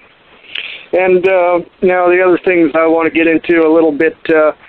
You know, you had your team. I forgot the name of your team with the IFL. Tiger Sharks. The Tiger Sharks. Now, when the IFL ended up going under, was that a big disappointment to you? Oh, yeah. It was a great company. Listen, it had the best thing one could ask for. I mean, the downside was that the fighters got kind of spoiled for right away. But the way the company was looking out for the fighters was great. Now, who's to say that they would have came in a little differently and got better, some more money behind them? I don't know. But it was a great concept. There's a team atmosphere, you had a coach. I mean, don't get me wrong, there's some downsides from people being spoiled and fighters, you know, expecting so much.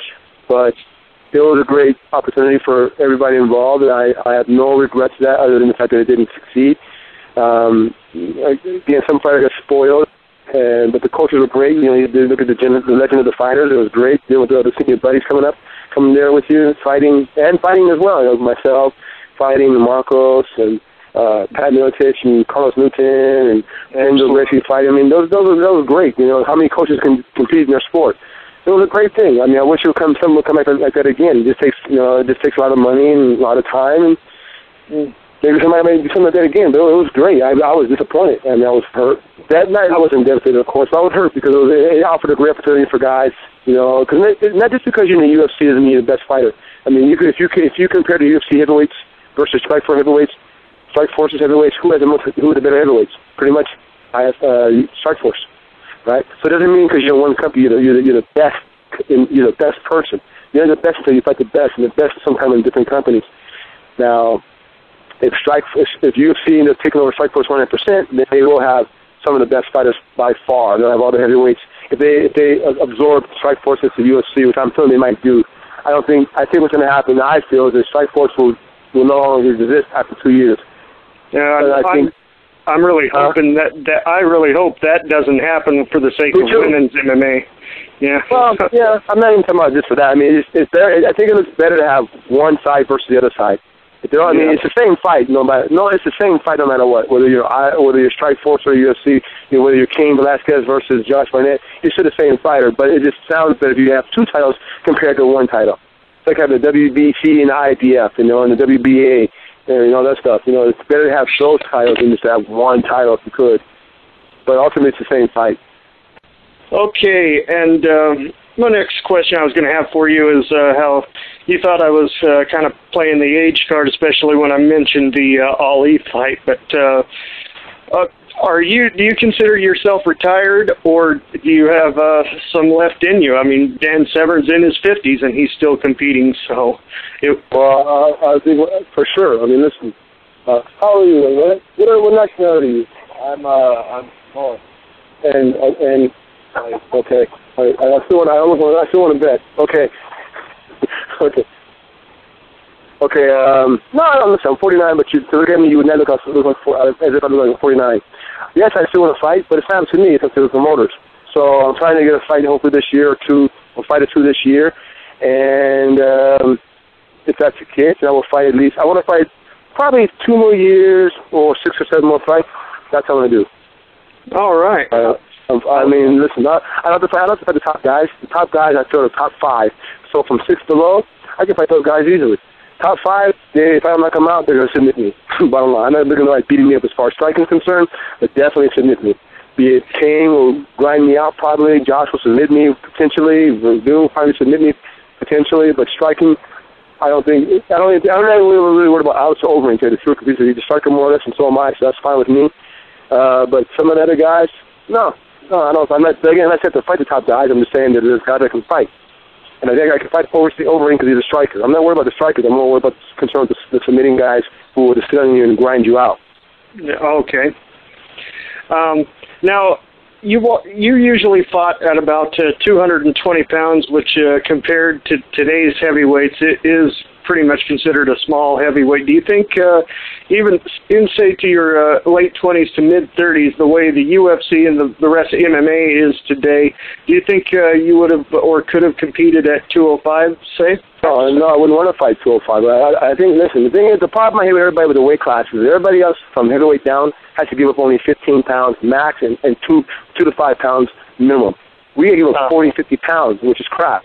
So whether you weigh 225 or you weigh 210 or 215 or whatever, there should be a cutoff weight somewhere in there. But again, if a guy's 240, I'm 225, I got no problem fighting that.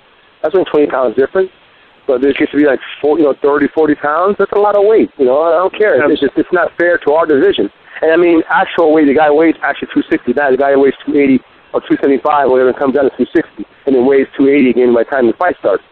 So I have a problem with the weight class in that respect, but I don't have a problem fighting a guy 240. But 250, 260, 270, no, that's not fair to us. But everybody else can fight guys who are 15 pounds heavier, or the most, the little guys get 5 pounds, and the medium guys get 10 pounds, and the middle medium guys get 15 pounds, but the heavyweights they get away 50 pounds, 40 pounds. That's wrong. That's wrong. Okay. Now, well, I mean, again, I would fight a guy 240, and a problem. Okay. Yeah. Now, this day, I know that you're working with a few veterans. And of course some up and coming prospects. To tell our listeners about who we should watch out for that's working with you. Let me think. Who works? Well, I don't want to say anything because some guys don't perform so well sometimes. All I can say is I'm training guys. I'm helping guys out. I'm not really training anybody as far as any particular person, but I'm helping people out who to improve their striking aspect. They're new people. In fact, there's probably only one guy. I think I'm only really training 2 or 3 people, really. And those guys are all, some of them are fighters, and some of them are maybe become fighters. But I trained with Ivan Salazar, but his last fight wasn't a good fight, so I can't really say that. I didn't help him that much because he was mostly focused on wrestling. So, but the striking part, he had a surgery, his hip is very tight, so striking really is very difficult for him. He can't move. He's very stiff. But I don't know. The thing is, I'm just helping people who want my help. I mean, Josh came by, but he didn't work on kickboxing this time. He worked on his grappling. Munson was going to come by, but he didn't show up. So what's his name? Mario Miranda. Actually, we kind of work on him a little bit. He comes in twice a week, but I'm helping him a little bit. So I guess you could say he's an up-and-coming kid. So, but I'm not really training him as a trainer. I'm just helping people. Now, Yeah, I have not interviewed. I've interviewed quite a few fighters on my show, but you're only the second one I've interviewed in the Washington State area. And the other guy I interviewed, I just got to ask if you worked with him before, is John Mariansky, or if that name sounds familiar to you. No, I don't know the name off that. No, what area of Washington? Honestly, I can't remember. I know he works out with Andy Reese. So. Oh, okay. He's a little fellow then, right? Yeah, I know he is. He used to train. When I trained when we was part of the IFL, he was probably around. I know what you're talking about now. And he might have been around to train with us in a way, but he wasn't mine to train. Oh, okay. I mean, Washington's created a lot of fighters. You got me, you have Josh, you have Vince Holman, you got I just mentioned earlier, Snowman, Jeff Munson. I mean, we've created a lot of fighters in this area. Ivan Salaberry, yeah, we've done well up here in Washington. There's rain, creates a lot of anger. Well, it's about time to go ahead and wrap it up, Maurice. Okay. It's been a real pleasure talking to you, and best of luck to you here in the near future. Okay, well, you keep in touch, and you want to get a hold of me. Absolutely. And there you have the interview with former UFC heavyweight champion Maurice Smith. It recorded back in September of 2011. All right, it's time to go to our next music set. Coming up, we have a brand new one from Sepsis, be followed by Dean Chancey, Black Knight Satellite, Bobaflex, and Erica Dawn. Be right back after this. How dare you, and who in the hell fuck do you think you are? You're listening to Outlaw Radio, where we're proper gentlemen, because we always ask, "Do you mind if I fart?" You really know how to waste a Cialis, don't you? You're abusing my fan.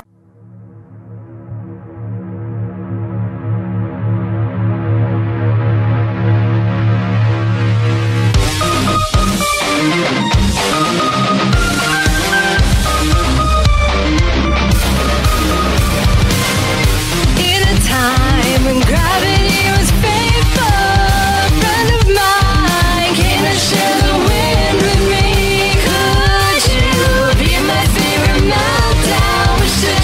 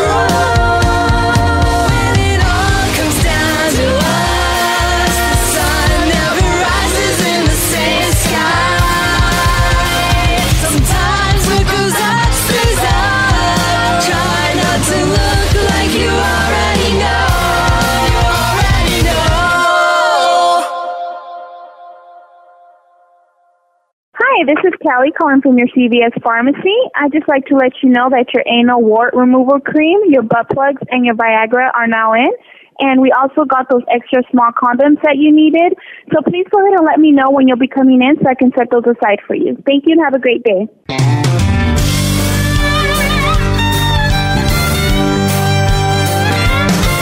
Well, I turned on the TV late last night. I was surprised to see it wasn't black and white. They were talking about privilege and apartheid, and all they could do was whine, whine, whine. They've been running things since 1994, and all they could do was blame the war. You don't laugh when an elephant catches your sand. You don't poke a lion in the eye with a stick. You don't ask a rhino to borrow his horn. You don't twist the tail of a Cape Buffalo, and you don't keep messing around with the bull. Crazy is crazy, and I don't mean maybe. You've been playing with petrol in a lightning storm. Just look in the mirror to play that game. That way you'll know who to blame, blame, blame. There might be some things you shouldn't do. I'll help you out and name a few. You don't laugh when an elephant catches your sand. You don't poke a lion in the eye with a stick. You don't ask a rhino to borrow his horn. You don't twist the tail of a Cape Buffalo, and you don't keep messing around with the bull.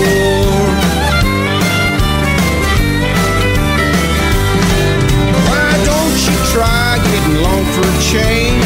There must be 100 different ways, but if you don't, and if you won't, you don't laugh when an elephant catches your sand. You don't poke the lion in the eye with a stick. You don't ask a rhino to borrow his horn. You don't twist the tail on a Cape Buffalo, and you don't keep messing around with the bull, and you don't keep messing around with the bull.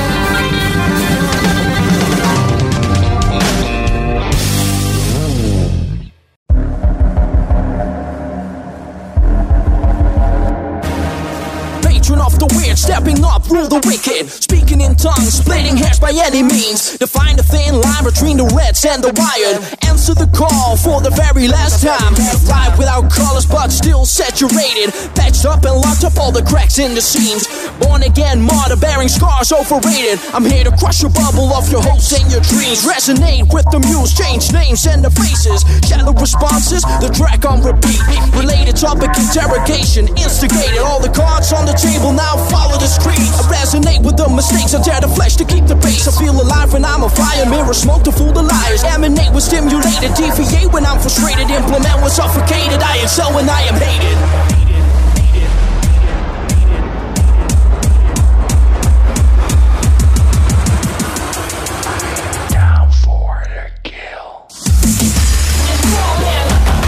For the I'm answering, kill. I am down for the kill.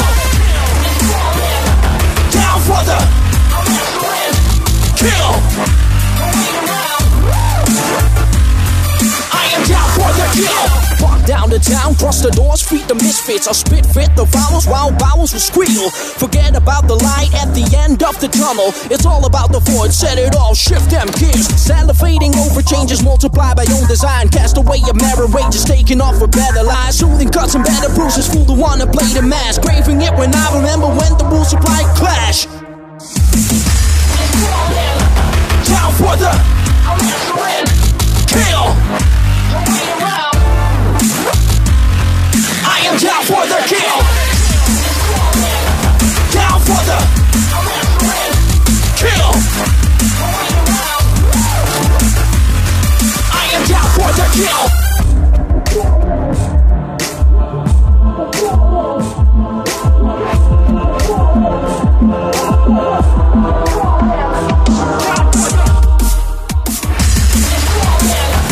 Down for the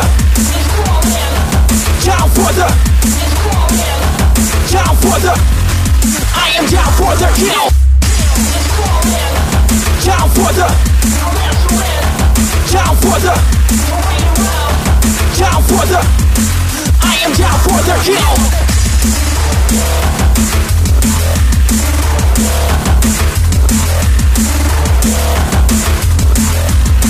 I am down for the kill. For the kill.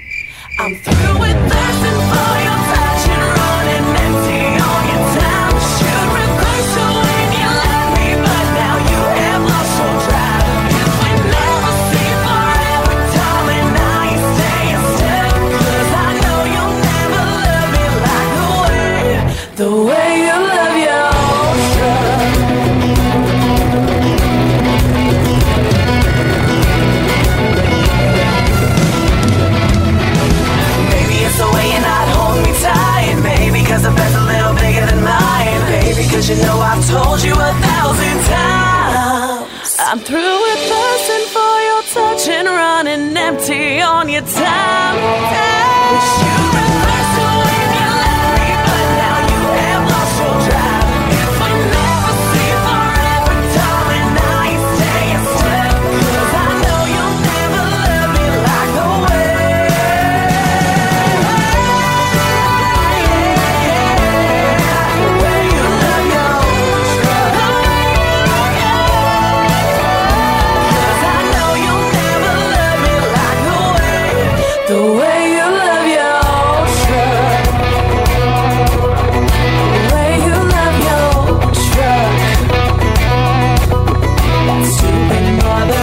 Truck. In South Africa, genocide of white people, black on white violence, is rampant and ongoing. The South African mainstream media has kept this genocide hush-hush, and South Africa's politicians have been silent about it. It's time for the silence to end. Enter USAC, the United South Africa Coalition. USAC Incorporated comprises groups and individuals around the world working together to create public global awareness of the genocide in South Africa and to develop community restoration programs that will make South Africa a safe place for all races to thrive. To join USAC and for more information about USAC and what you can do, visit usac.center. That's USAC.center. USAC, working to bring back a safe, truly unified South Africa. At some point, you're going to want to consider this. If a national emergency or a natural disaster or even civil unrest should occur, where would you go? Seriously, where? Heading into the sticks with some MREs in a tent might be all right for a week or two, but then what? And who's around you? Who can help you if you need it? And how long would you last without the security and comfort of your own home? If you've asked yourself these questions, consider X-Point, located in the beautiful Black Hills of South Dakota. A limited number of military-grade hardened shelters originally built by the U.S. government. 80 feet long, 26 feet wide, 12.5-foot ceilings that you can custom build out to your own tastes. X-Point, a 9-square-mile city of like-minded people who know that the best way to deal with a disaster is to distance yourself from it. If you've always wanted a real bug-out bunker with the amenities of home, send an email to brendy@arcmidnight.com or text to 817-900-2424. X-Point. X marks your spot. Chaz Mitchell Custom Hats makes and sells custom hats with a Western influence. These hats are not cheesy one-size-fits-all, except they're not cowboy hat knockoffs. Chaz Mitchell will custom design and build a genuine hat just for you, the way you want it. Chaz will actually measure your head, talk with you about the hat you desire, make it, and deliver it to you. You'll make a statement every time you put on your hat. Originally from Jigs, Nevada, Chaz Mitchell grew up cowboying alongside his father, Waddy Mitchell. They built their first hats together at a workshop in Elko, Nevada. Chaz recalls his father once telling him, "Make a hat you would be proud to wear." After years of practice and studying hats and their owners, Chaz knows what makes a good hat maker. It's understanding that a hat doesn't only fit the circumference of the head, but also the personality of the owner. Get in touch with Chaz today, and he'll build you a hat you will be proud to wear. Visit Chaz Hats, that's CHAZHATZ.com. Left-wing community organizers and campus radicals in Idaho are still up to their dirty tricks, teaching Idaho kids from cradle to college that white people are inherently racist. Now, these left-wing nuts are taking the whole race thing to a whole new level with critical race theory. According to critical race theory, teaching children math, arithmetic, is racist. Shakespeare, racist. Can you say ridiculous? Malcolm X warned against critical race theory. It's very harmful. It's wrong. And the leftist nuts teaching this stuff to our children know it. Join Idaho Freedom Action to put an end to this leftist takeover of education in Idaho. Join the fight against the teaching of critical race theory to Idaho's youngsters. Visit IdahoFreedomAction.org today. IdahoFreedomAction.org. Shut the fuck up, Bad Billy, and leave me the fuck alone! from the bowels of a nondescript building in a little hick town, this is Outlaw Radio. I'm not in the mood to deal with you today, you stupid asshole! All right, ladies and gentlemen, welcome back to Outlaw Radio, brought to you by Cold Cock Whiskey. Raise your glass, take a shot. You must be 21 years of age or older to drink. Hunter Athletic, Gear Up, Let's Train, USAC, the United South Africa Coalition, and Neutronics IGF-1, Making Men, Men Again. The songs you just heard Erica Dawn with The Way You Love Your Truck. Before that, Boba Flex with Bad Man. Before that, Black Knight Satellite with Down for the Kill. Before that, Dean Chancey with Don't Keep Messing with a Boar. And starting off the whole set was a brand new one from Sepsis, You Already Know. All right, so, you know that time? I am currently joined by the Icon, and it is time for the Steve Solution. The best advice I can give you, if you've got a good job, stay in it. If you are, in fact, in a position where you have a decent job, don't fuck that up. And if you are not in a great job, keep looking, and when one comes available that you are qualified for, or even close to qualified for, go apply, interview, do whatever you can to get into a better position. This is the Steve Solution with Stephen James on Outlaw Radio. What's going on, boys and girls? Wow, do we have an interesting subject this week? And I know it's one that isn't exactly, brand new breaking news, but both the subjects we're talking about today have been brewing for a long time, and there's a lot of strong opinions, especially on the liberal bookends of our country, that being California. Nevada's where I'm from. And New York, which is a state I will never visit. I've been to both of them. We're gonna, yeah, well, I grew up in California, Nevada, and other than family obligations, I do not ever go back to that state. And unless I somehow win the New York lottery, and I don't see that happening, I will never go to New York. I'll just let me briefly tell you how it is. I mean, upstate New York is, just like any other place. But New York City, fucking Manhattan to the Bronx, Queens, it was just so, very surreal for me to be there, because it felt like being in a movie, because all the sounds and everything that I heard were only things that I heard in movies, like where I'm at. If I'm going to call a taxi, I get on the phone and call a taxi. In New York, they really do whistle down in the middle of a street, "Hey, taxi," like you see in the movies. And, oh, sure. And not only that, too, but my phobia of heights, I've got vertigo like a motherfucker. Not the best day for you to visit. Yeah, I've got vertigo like a motherfucker, and it just made my stomach turn just to stand on the ground and look up one of those skyscrapers. So I'm thinking, while I was there, I'm going to try to conquer my fear of heights, and I'm going to I'm going to go to the top of the Empire State Building, because I didn't really know at the time that the World Trade Center was it. So, but nonetheless, the Empire State Building now. It's iconic. I get it. Yeah. Go in there and, elevator after elevator. And I get off right around the 85th to 90th floor. I see clouds out the window, and my stomach starts turning. My head starts spinning. And I'm like, get me the fuck out of here. Yeah. No, there's. And I forget the comedian's name, and I really wish I remembered it, because I'd like to give him credit. But for me, the epitome of New York is summed up in one line from a comedian. In New York City, it is the only place in America where you have to say, "Hey, that's mine. Don't piss on that." And, oh yeah.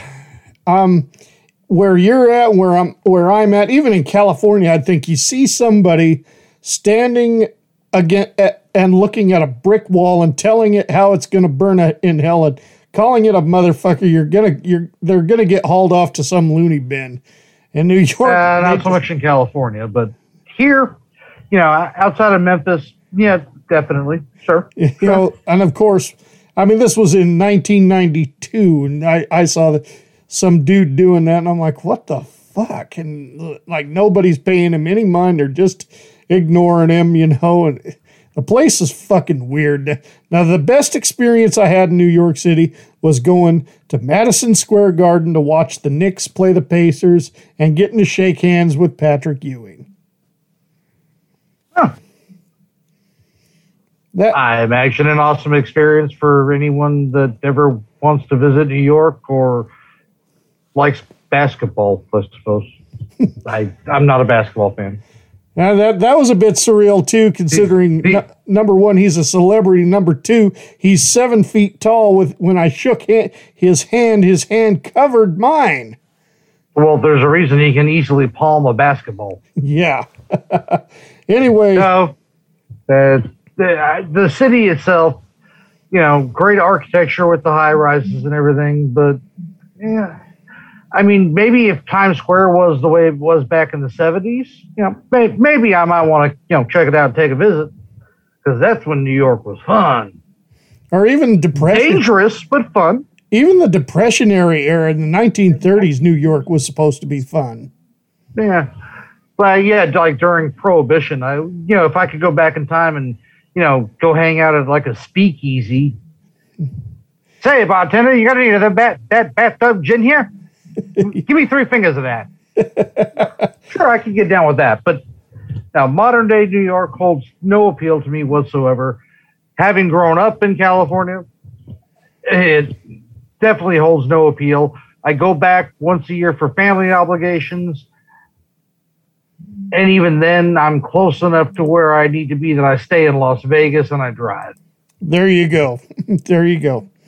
So, Governor Andrew the Homo Cuomo, the son of Mario Cuomo, the brother of Chris Cuomo. That's Chris, yes. Yeah, he's turning in his resignations. I know things. You're my kid brother and you take care of me. Yeah, well, number one, the guy should already be in prison as far as I'm concerned for the slaughter of a bunch of elderly people. But that's not why he's been had the heat down on him. No, it's because he's a fucking horn dog and can't control his libido and keep the shit in his pants and, be a responsible adult like everybody else. It's kind of funny, Stephen, because I spoke to someone in New York about a week ago, and he was actually going to join Outlaw Radio, and this is what this guy does. Let me just get this out of the way. I heard him on the Charles Richardson show, and he was speaking a lot of sense. I asked Charles, who is this guy? I'd like to talk to him, and I find out, and I message him on Facebook. We talk. We have a good conversation. Then, and then you say, "Hey, how would you like to take over the Steve Solution time slot?" No, I was actually going to have him on in the second hour, but hey, so yeah, we talked. Then I'm spending time with family, and he's starting to ask me questions, about his website and all that. And I'm like, let me get back to you tomorrow. I'm with family right now. And he got all butthurt and said, why can't you answer a simple question? Blah, blah, blah. I said, I'm with family right now, dude. And then, of course, he took offense, because I don't have any time slots for him also on the AOW radio network, and he blocked me. Well, fuck him. Yep. So he can go to hell. I mean, for Christ's sakes, you're obviously very accommodating. And for those of you guys listening that don't realize, what Billy does for Outlaw Radio, where I am, it is currently 3:10 a.m. on a Sunday morning. It's now Saturday morning. Oh, Saturday. Sorry, I recently changed days off at work and it's fucked me. Sorry. 3:10 a.m. on a Saturday morning. 210 where Billy is at, and this is the window that I have to record, and he is accommodating me. Yep. Yeah, exactly. So yeah, I mean, that's what I try not to be prejudiced, but come on, New Yorkers fucking drive me up the fucking wall, and they're the pushiest motherfuckers I've ever been around. Yeah, no, my brother lived in New York for, I think, that year and a half, 2 years, somewhere around there.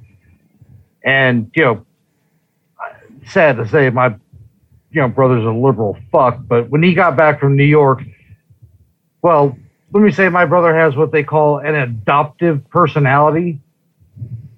So he spends a little over, close to 2 years in New York, and he comes back and he's speaking like he was born and raised in Brooklyn. Now, keep in mind, he wasn't in any of the 5 boroughs. He was north of the city by about 50 miles. Oh, shit.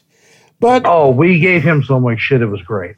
But let's get back to the great governor of the state of New York, Andrew Cuomo. Jesus Christ. So this is what I'm trying to get at, though. That dude that blocked me on Facebook, he actually said, and I do find this interesting because I think he does have a point, and it's worth discussing, too. He thinks Cuomo may be getting a raw deal on this one. He hates Cuomo with a passion. He's a big-time Trump supporter. But he hates Cuomo for the nursing home incident, but says that, and it's true, you can brush by a lady only touching her arm, and she can turn around and scream rape saying you touched her tits, and you can so he's got a good point there, but what do you think? Well, first off, I don't give a shit what side of the aisle you're on. I mean, obviously, if you're listening to this broadcast, you know what side of the aisle I fall on. But what I fall on, more importantly, is truth. And if you're being honest, and if you are telling the truth, then I don't give a shit what side of the aisle. I will condemn a Republican just as quick as I will condemn a Democrat. As will I. Yes. So, no, when it comes to a liar is a liar is a liar. It just so happens that turns out, Democrats lie a lot more. And don't get me wrong, both parties are kind of fucked, but that's a whole nother issue and a whole nother show. But no, I'm sorry, I was just stuck in a fucking stadium in Nashville, Tennessee, in a concourse made for maybe 10,000 people with 77,000 people. Do your research, you'll figure out what I'm talking about. Sometimes you can't help but brush up against somebody. Does not mean you're copping a feel. And quite frankly, if you're the governor of New York, odds are you're probably not copping a feel. So I'll give him a pass on that one. However, there's just so much other shit that, we couldn't even begin to list it. The guy's a straight up fucking jag-off perv. And for the most part, I'm glad he's resigning because I think he's a complete total piece of shit. But I want to see him prosecuted for what he did. The guy needs him, and the governor of fucking New Jersey both murdered so many elderly people. Well, the upside is resigning does not absolve him of anything. He is, at least hopefully anyway, still going to be prosecuted. But he's taking the long road for resigning. Nixon fucked up, but when he resigned, he's like, hey, effective tomorrow at noon or whatever it was a very, very short period. He's like, I'm done. This dude's like, hey, in a few weeks, a couple of months, maybe, a year down the road, I'm going to resign at some point. The fuck? Just step down. You have a lieutenant governor. Quit. It can be done in 24 fucking hours. He's still governor. Actually, it's the lieutenant governor that wants this process. So whoever this woman is, I can't remember her name. She just kind of wants to get warmed up more into it. Doesn't want to hit it face first, And then also somebody else brought something to my attention that this should concern anybody, but I think it's nothing more than a basic conspiracy theory. But, do people really expect old Jomo, the Chomo, not the homo, the Chomo? If you ever seen him sniff these kids, you'll understand why I say that. I don't think he's going to last for the rest of his term because the guy is not all together. He's got fucking dementia, and everybody knows it. So they put Kamala Harris in there as president, put Nasty Pelosi as vice president, and Mr. Cuomo, it appears we have an opening for Secretary of State. Yeah, I don't see that happening. But the public blowback would be too much. But that being said, sure, he's going to resign the governorship. Mark my words. Now, he's got enough money banked up, and he'll do speaking engagements in the meantime after he resigns, assuming, he doesn't wind up in prison where he belongs. But assuming he avoids all that, he'll end up on CNN with his fucking brother as a fucking anchor and a quote-unquote expert. And I would say probably 7 years or less after this is done. I got to correct myself. I said Secretary of State. I meant Speaker of the House. Who the hell cares? Yeah. He's not going to hold a fucking public office ever again. No, but he can definitely hold a cell right next to Bubba. I can only hope. I mean, to be fair, if he, ends up actually doing prison time, depending on what he knows, he might just take the Jeff Epstein way out and, kill himself by way of having somebody else, pay for guards to turn cameras off and kill him. Either that or they're going to take him out to the license plate factory and make it look like an accident. And hopefully they get smarter than they did with Jeffrey Epstein. I'm Mr. Untouchable, and yet suddenly I kill myself. Yeah, sure. And you think politicians aren't going to jail? Just look at South Africa and former President Zuma. He's sitting in jail. Yep. Well, you want to talk about, politicians in South Africa. How long did Nelson Mandela sit in jail? Yeah, but that was after he got into politics afterwards. Otherwise, I'm talking about this man, Jacob Zuma, who was forced to resign the presidency 3 years ago, was recently arrested. And to note, he did do time with Nelson Mandela. But anyway, back to the states. So, the funny thing is, when he did go to prison, though, he did a really awesome thing. He, found the biggest, most badass guy in the prison yard, and he shanked him. And then you know what he said? I'm the captain now. Oh, yeah, he was. Nelson Mandela was a piece of shit. But so not as big a piece of shit as the guy at his funeral that was pretending to do sign language. But it's like I still watch that YouTube video. It's great. So we got Cuomo resigning. So that's we almost got one down as soon as he resigns, and then we're looking at gruesome Gavin Newsom, close to being recalled. Yeah. Well, first off, he loves to talk to the press. So, you could use the word gruesome, but I like to call him Governor Newsroom. Because, man, does he love to fucking talk. And, that's fine. Politicians talk.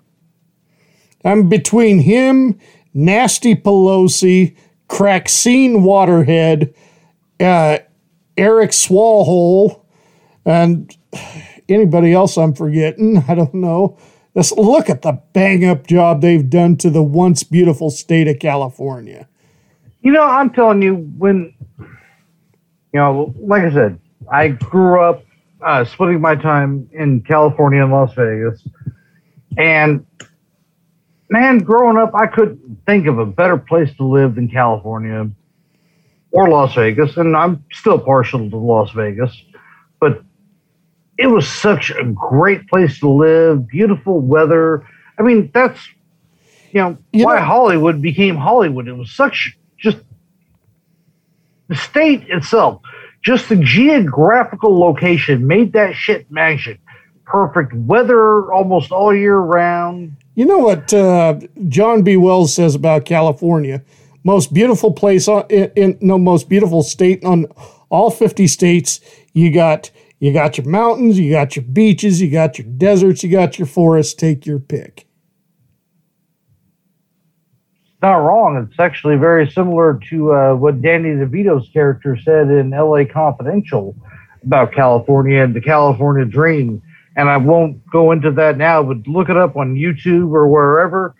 But just the opening scene of LA Confidential, check that out. Because at the time and place, from the time that movie was supposedly taking place in the, I think, 50s, up until the early 90s, California was a fucking paradise. Okay, so albeit a liberal paradise. No, I don't know about that, because hear me out on this, and I've said this many times on this show too, speaking of California, because I was 14 during the 1988 election between George H.W. Bush and Michael Dukakis. And, wow, you're old. Ah, fuck off. Yeah, but I remember how people, I was living in, now this is what is a liberal shithole today. Back then, I remember people were laughing at Michael Dukakis. And people were saying, like, is this guy for real? You know, they asked him, if Katie Dukakis was raped and murdered, would you seek the death penalty for the perpetrator? And he said no. And he became a laughing stock in California. And Not to mention the fact that she, tried to kill herself by drinking rubbing alcohol. Yeah. I mean, seriously, you got that kind of money, you can get it done right. So, yeah, he was the biggest laughing stock in politics in California at the time. Those days are just so long over, because if he were to run for president today, he'd win California hand over fist. I miss those days of politics, actually. The days that when, those were the days when California belonged to the greatest president to ever have the White House in our time. Double R. Well, I think that's probably a great idea to say that, but there's also been a lot of great presidents that came out of the state of California. However, I accept that honor humbly. I mean, God, don't get me wrong. I love Donald Trump, and I thought he did a great job, but he still wasn't. He wasn't no Ronald Reagan. There's a reason. I mean, love the man, and most people do. I know Democrats love Ronald Reagan. There's a reason. And I think, actually, by the way, he was the last president that actually got, like, a nickname. Kennedy had Camelot and shit like that. But he was the last one that had a nickname, and he was the great communicator. That man could speak, and he was so engaging that you couldn't help but listen, even if you didn't like what he said. You fucking listened to him. You know, what do you think Reagan would think of Gavin Newsom or the Cuomo family now? I mean, he'd be ashamed. Personally, I think he would say that these two particular individuals are complete fucking dumbasses. And no, I'm not an impersonist, so don't send me emails saying how bad my impressions are, because they're not good. I know that. Oh my God! Yeah, we have to. Speaking of emails, by the way, just want to throw it out there. If you have ideas, questions, comments for the show, you can, by the way, email me here at the Outlaw Radio, of course, but you can do it also at the Steve Solution, all one word, at gmail.com. Or if you actually want to be featured on the show, which apparently nobody's not calling in yet, but we'll get there. You can do that at 1-732-962-4824. That's 732 yo bitch. So by all means, drop us a line. Just remember, you can and will be featured on the show if you do. Yes. So, but as far as Newsom, good God, have you ever seen anybody backpedal so hard trying to keep their fucking job? No, he's mastered it. You talk to, it's like you have a kid who lies all the time. And it doesn't matter, and you can tell he's lying. You beat his ass, you ground him, whatever, but he keeps lying. And it gets to the point where he learns to lie properly, and he becomes a good liar. But he's not even a good liar. But that's what I'm saying, though, as far as... He thinks he's a good liar. As far as backpedaling goes, he's mastered the art. He has become quite the master of one of my all-time, and I know it's not a great joke, but two politicians having a debate, and one of them raises a point, and the other one says, "Stop, you're lying." And his opponent says, "Well, yes, I am. But hear me out." And that is literally Gavin Newsom. He's like, "Well, of course I'm lying, but listen to me for a second." I mean, we're how the hell? I mean, this shit literally all started, Thanksgiving, when he's, telling Californians that you can only have, I forget the numbers, but it was like X amount of people for your Thanksgiving dinner. And then he has quadruple the number of people. Yeah, he's done, that's one of the many things he's done. It's like you can't have a barbecue with no more than 3 people in your yard or whatever it was, but yet he fills up his house for Thanksgiving dinner. Yeah, I mean, basically, well, not Thanksgiving. Thanksgiving, he was at the restaurant. And he tried to, say, well, technically speaking, we were in a screened in environment, so we were technically outdoors. And dude, you literally told your fucking state that they could not have fucking family there for Thanksgiving. You held what amounted to a fundraising event, and because it was screened in, it was technically outdoors. Oh, gee. Ugh. No wonder the greatest story I can tell about Gavin Newsom, and I love this because I've said this before, I grew up in California. Most of my ill-informed family is from California. And a good portion of them are Democrats, and I still don't understand why, but whatever. My mother being one of them for 41 years of my life was one of the most hardcore Democrats I've ever encountered. And yes, we've had arguments about it. All it took was one Thanksgiving and a few speeches from Donald Trump. My lifelong late 60s mother became a Republican.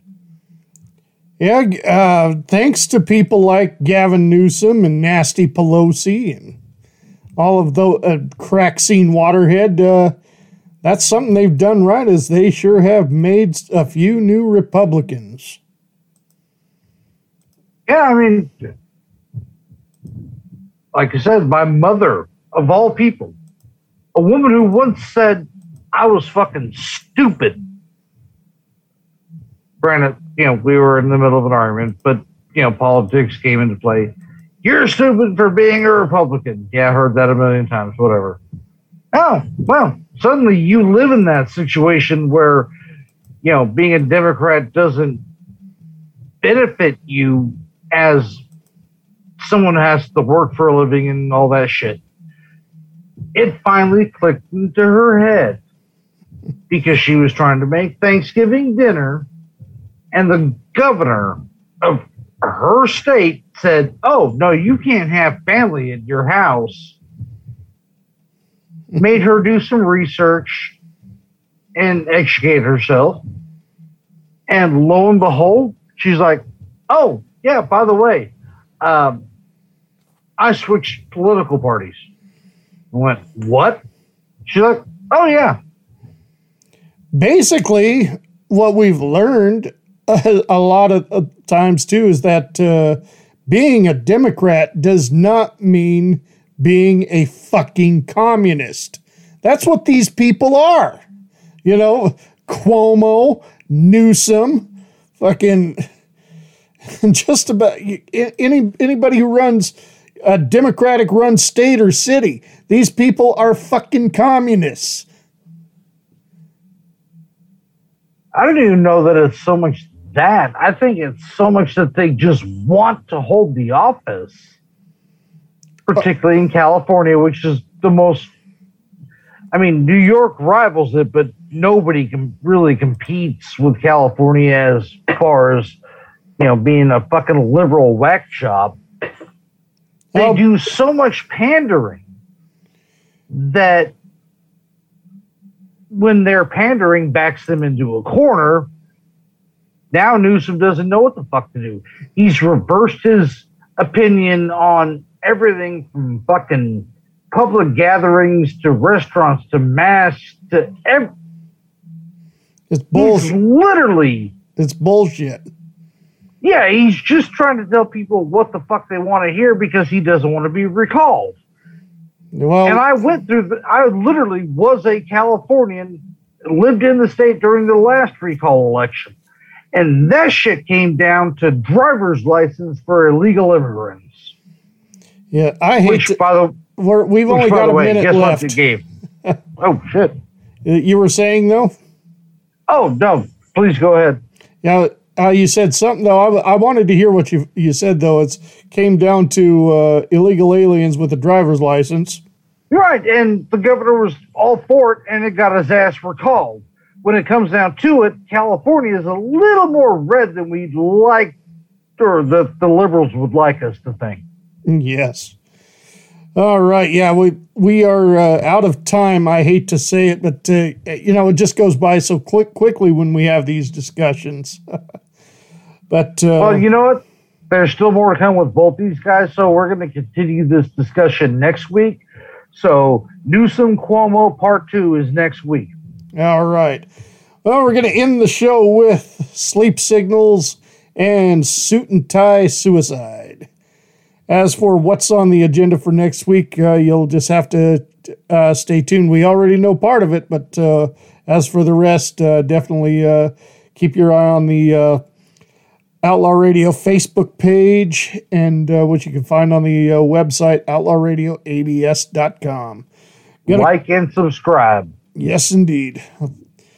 And, of course, we'll be back next week. Are you tired of modern pop music that sounds like a dog fucking a squeaky toy?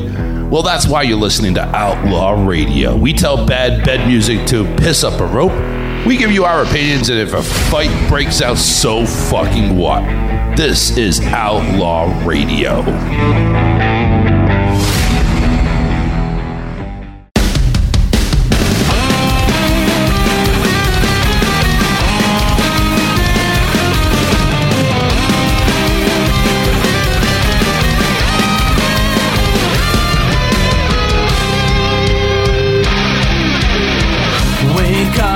Punch the clock, another day in a dead-end job. We waste away, we never question who we are and what we'll be.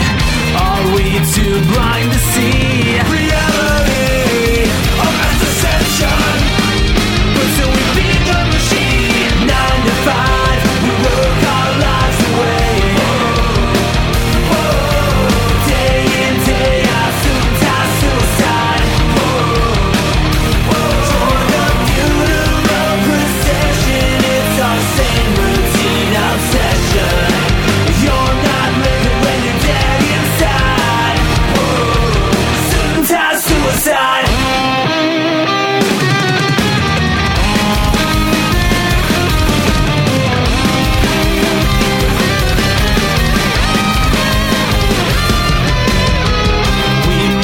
Single file in a rat race we can't win. Another year, another dollar. We work our fingers to the bone. Another number, just another drone. Replaceable, no matter what you do. Still we beat the machine. 9 to 5, we work our lives away. Day in, day out, suit and tie, suicide.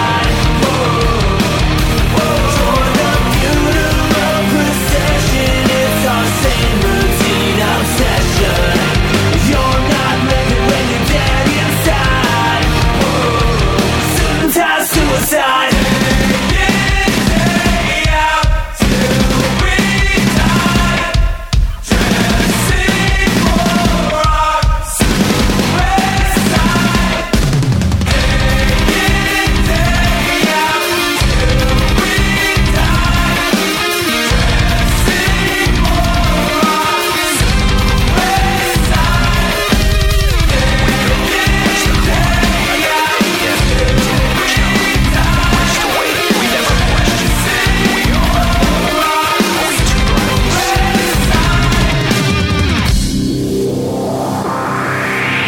Nine to 5, we work our lives away.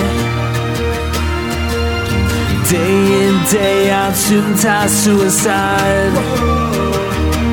Join the funeral procession. It's our same routine obsession. You're not living when you're dead inside. Suit and tie, suicide.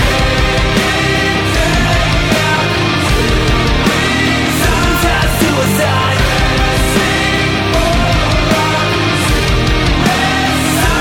Suicide. You're not living when you're dead inside. Suicide. Suicide. You're not living when you're dead inside. Suicide. Suicide. Till we die, dressing for our suicide. Day in, day out, till we die, dressing for our suicide.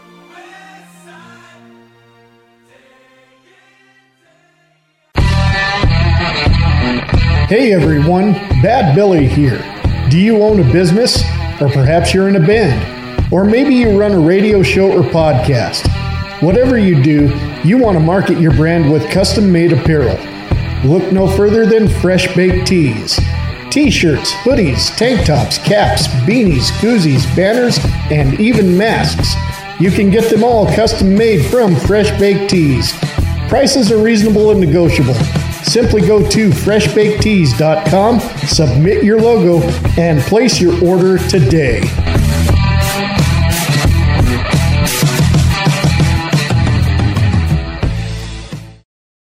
Support Outlaw Radio and Friends and buy some cool stuff in the store section of outlawradioabs.com. Show the world how much you love Outlaw Radio with Outlaw Radio t-shirts and hats. In the CTM store, a service of Caravan to Midnight, find items to help make your life easier and better, including water purification by Berkey, delicious long-term storable food by My Patriot Supply, the New Eden Nutritional Support System, the Ionic Toothbrush System, a better way to clean your teeth, the Invisible Mask, a negative ion generator that hangs from your neck like a pendant that mitigates incoming pollution, the high-ion BioKey Quantum Scalar Energy Pendant, EMF mitigating fabrics and clothing, and some really cool infrared night vision binoculars. In the Cranked Up Coffee Shop, a service of Cranked Up Live. Entertain your taste buds with coffee that even the aficionados love. Some of the best blends from around the world, including Serato and Grindhouse Brew. Visit outlawradioabs.com and click on the store link. A service of Outlaw Radio and AOW Productions.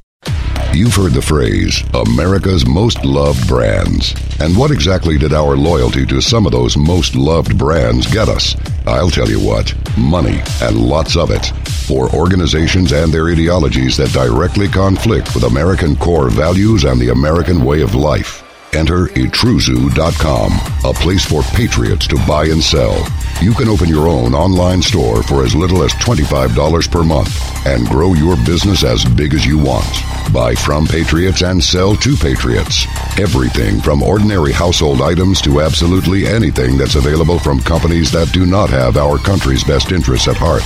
With Itruzu.com, you know who you're buying from and you know who you're selling to. Let's make your brand one of America's most loved. Get started at Itruzu.com. Etruzoo.com. Itruzu, a place where patriots buy and sell. Hi, it's the Big Voice Guy, the one who intros and promos the show you're listening to right now. Hi, my name is Jim Hunt. I voice for a growing list of internet and terrestrial radio stations, podcasts, and businesses. I'd love to spread the word about yours too, no matter if the message is serious or silly. Whether you want the delivery to be hard-hitting, voice of authority, or conversational, warm and fuzzy. From fully produced station imaging and commercials to custom phone system messages on hold and IVR prompt, voiceovers for computer games to narrations for presentations, even post-production, audio editing, and audio cleanup services. Yeah, I do them too. I'm your guy. I do business as Jim Hunt Voiceovers and Audio Services. My rates are reasonable and negotiable because I love internet radio too. Visit my website, jimhuntvo.com. I'm Jim Hunt, at your service. Put my voice and audio production skills to work for you. Let's do this. You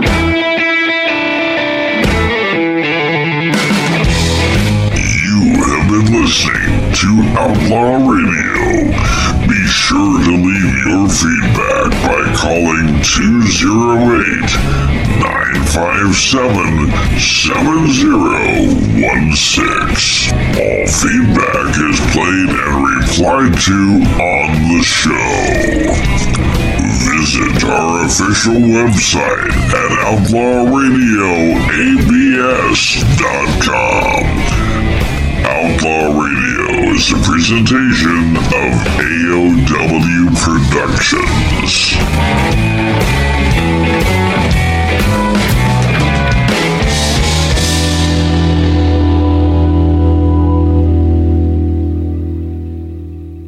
Well, here I am, sitting on the porch, writing another song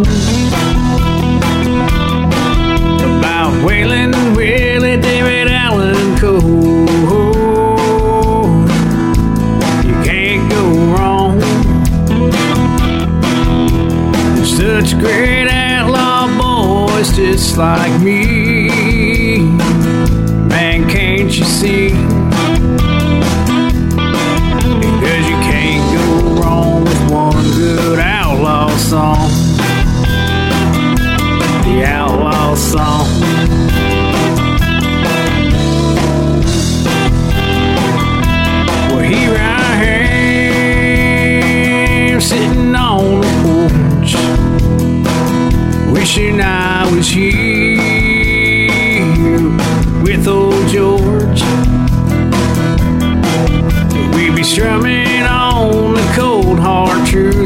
stop loving her today. Man, I love to play, because you can't go wrong with one good outlaw song. The outlaw song.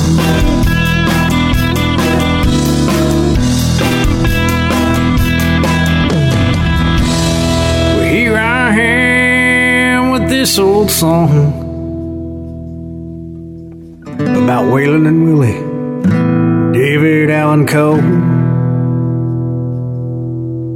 the Man in Black and the Possum, George Jones. You can't go wrong. You can't go wrong